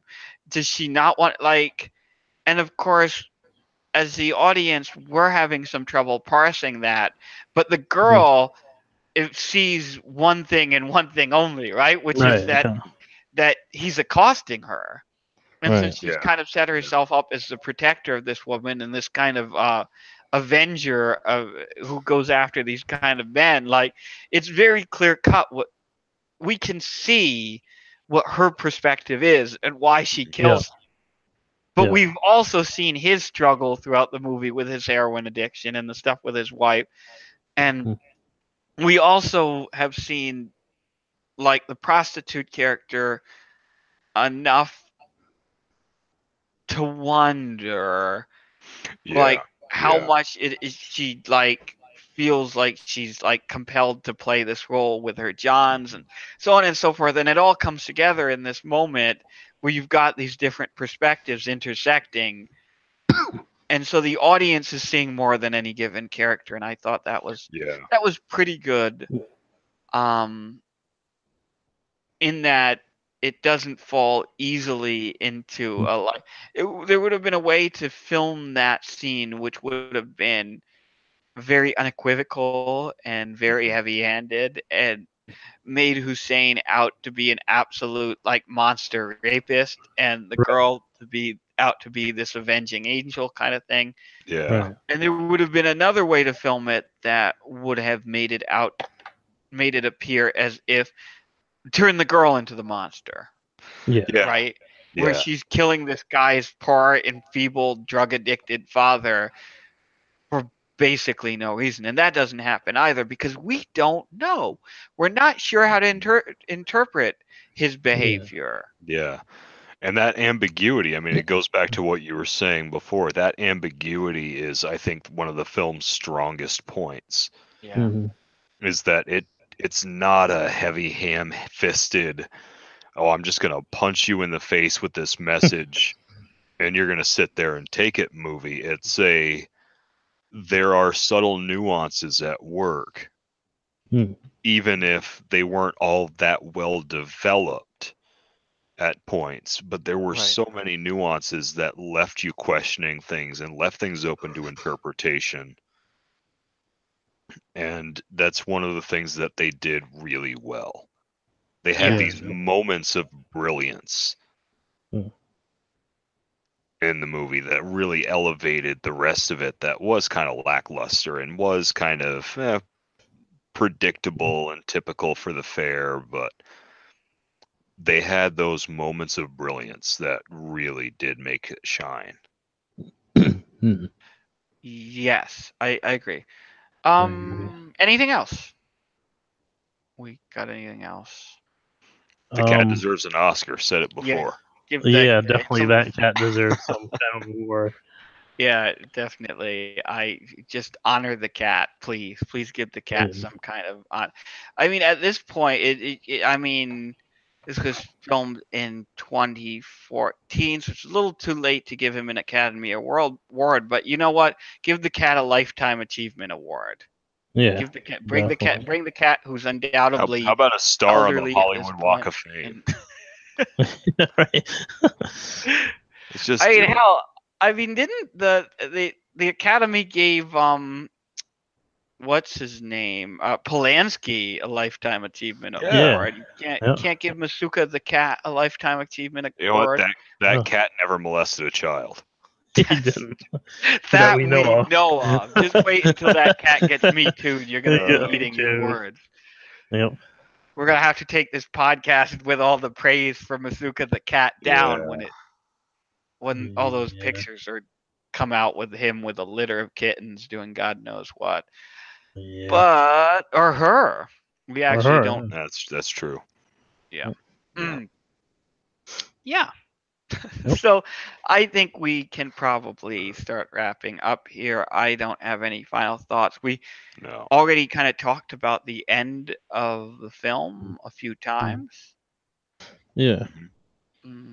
I don't think we missed anything really. Probably at this point the podcast is almost as long or longer than the film itself. So yeah, safe to say. Well, one thing I will say, well, not really quite sure how to say this, but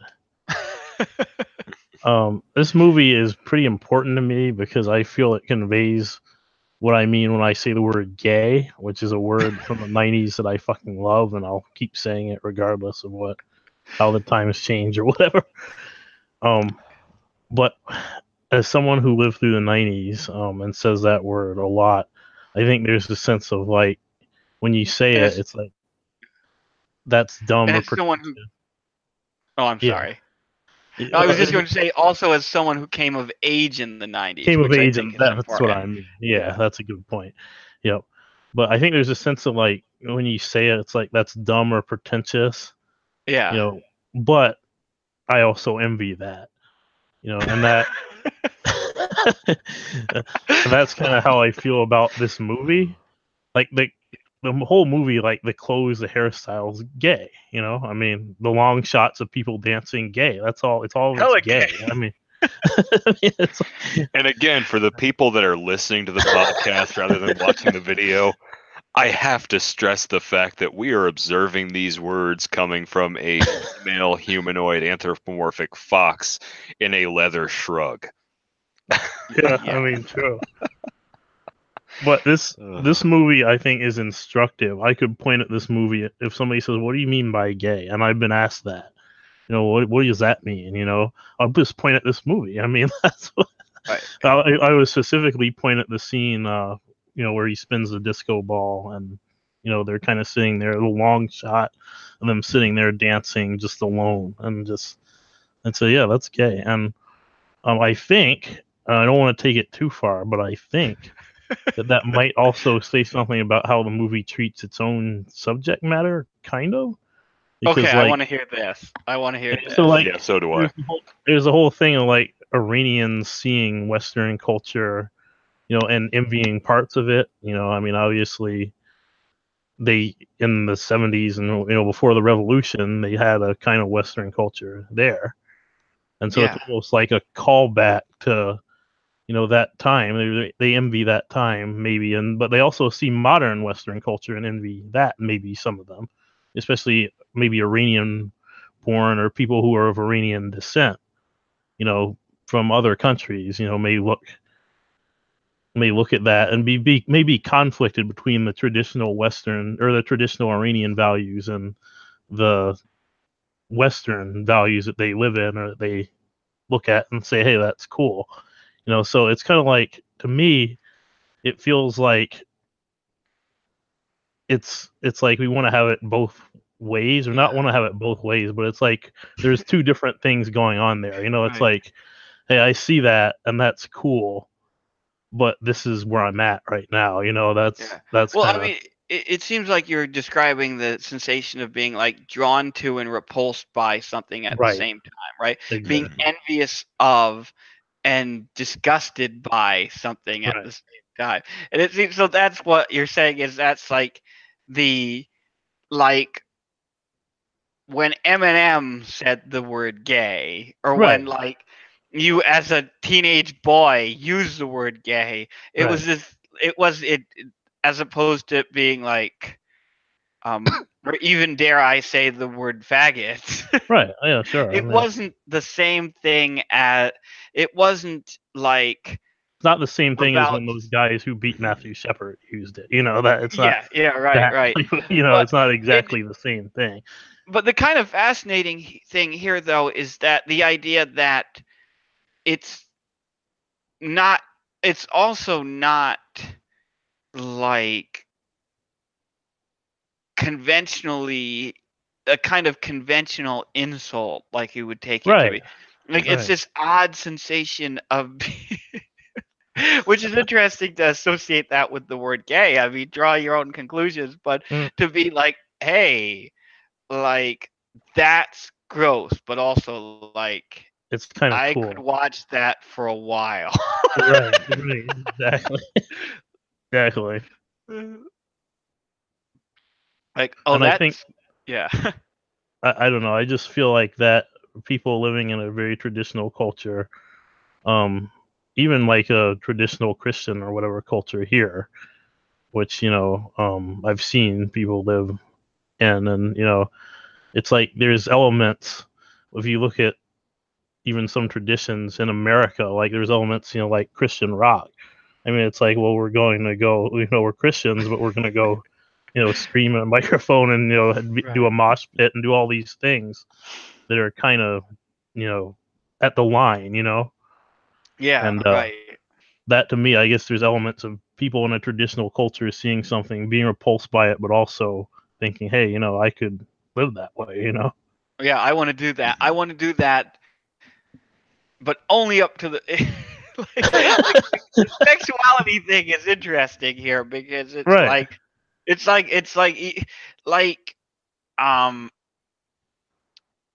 the way that some hyper-masculine men will do something like a circle jerk, right? And it's like the point at which it's like, no, it's like the same guys will be like, don't be a faggot.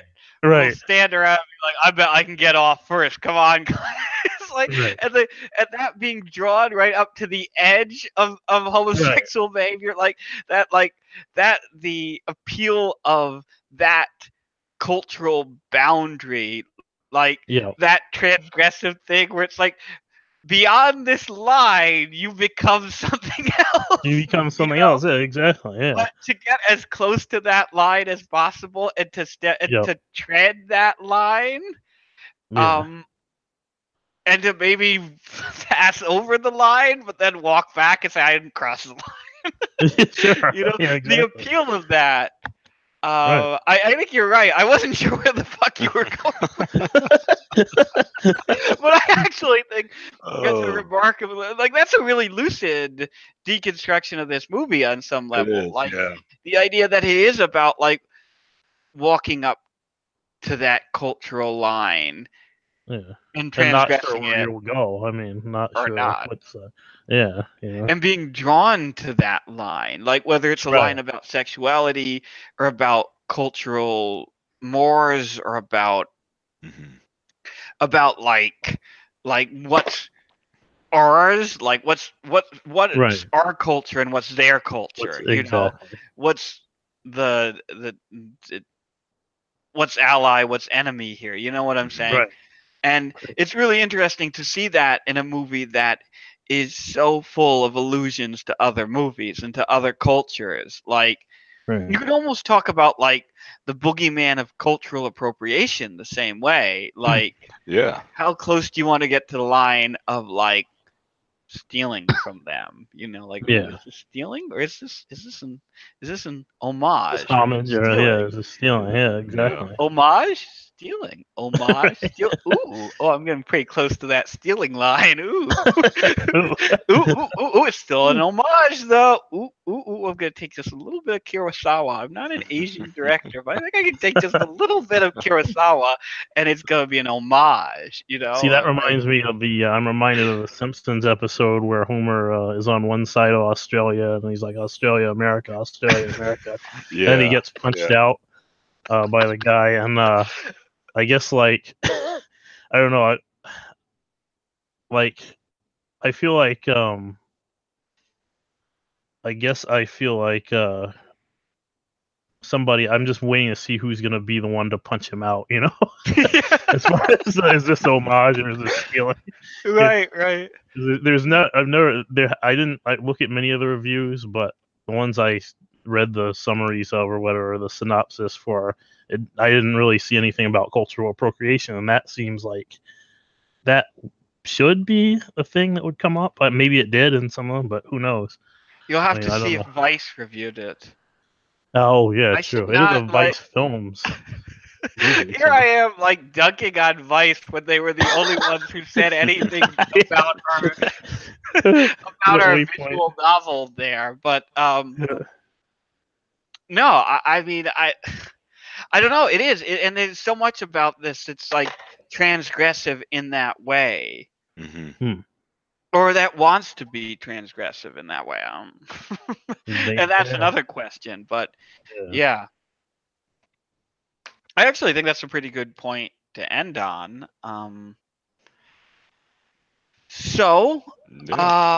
We are going to hopefully do a few more of these. We're recording this one very early in the month of October. Who knows? Halloween may have passed by the time you're listening to this. Hopefully it won't have.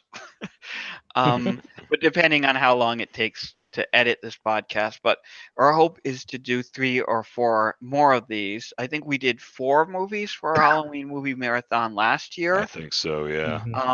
And depending on whether we get AJ and Sarah to participate and throw in a film this year, we'll have between 3 and 5 this year. So stay tuned. I'm not sure who's up next, but each one of us is going to pick a film and discuss it. Absolutely. So great. So happy Halloween, I guess. I can say that now because it's October. B-Boy, I know that you were one of those. Well, B-Boy, when does Halloween start for you? November 1st. Midnight. All right. Fair enough. Halloween starts and ends at the same moment. Absolutely. It's a continual cycle. The endless cycle of Halloween. See, AJ and I have had an argument about this, and AJ says that Halloween begins sometime in August. August. Fascinating. And I say Halloween begins. If you want to start celebrating Halloween, great. The Halloween season begins October 1st. And Christmas, by the way, Christmas season doesn't begin until December 1st. I won't even give you Black Friday for Christmas. Really? Not Black Friday? Black Friday is part of Thanksgiving. Yeah, I could see that. I mean, yeah, I could see that. Yep, and what better time to celebrate all the ungrateful people in this world than Black Friday? Yep, The exactly. Blackest Friday, the Black Day. Which now Sword starts Day or Red Thanksgiving Day. night, mind you. Yeah. Oh yeah. Oh yeah, that's right. You've worked now. You've never worked retail in a place where you actually had to open. Did you ever have to open like for Black Friday and Thanksgiving? Not specifically, but my former company, we did not close on holidays, so we were already there on Thanksgiving, and our sales started on Thanksgiving Day. Oh shit.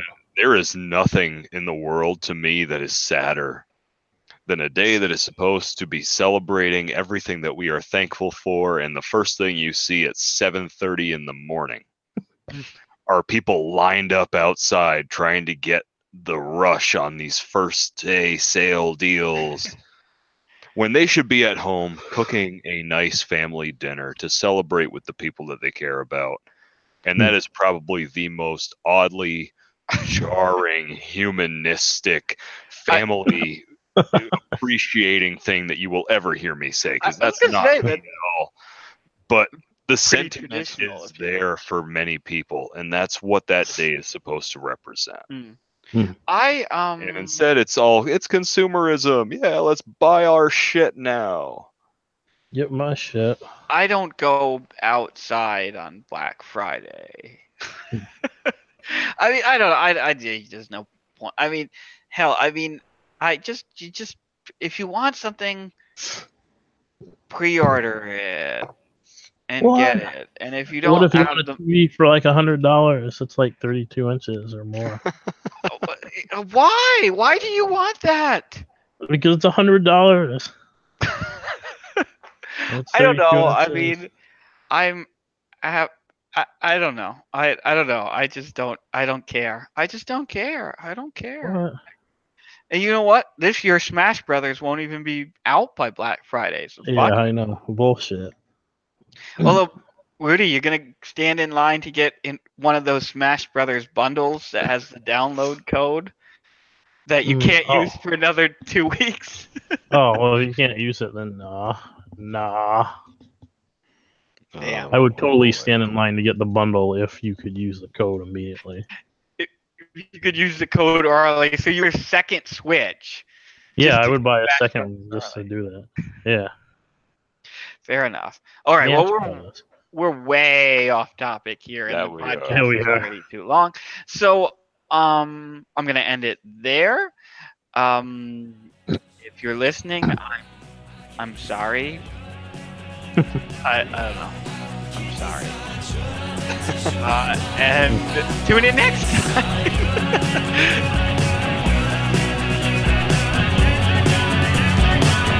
I can't decide, should I dance or should I die? I can't decide.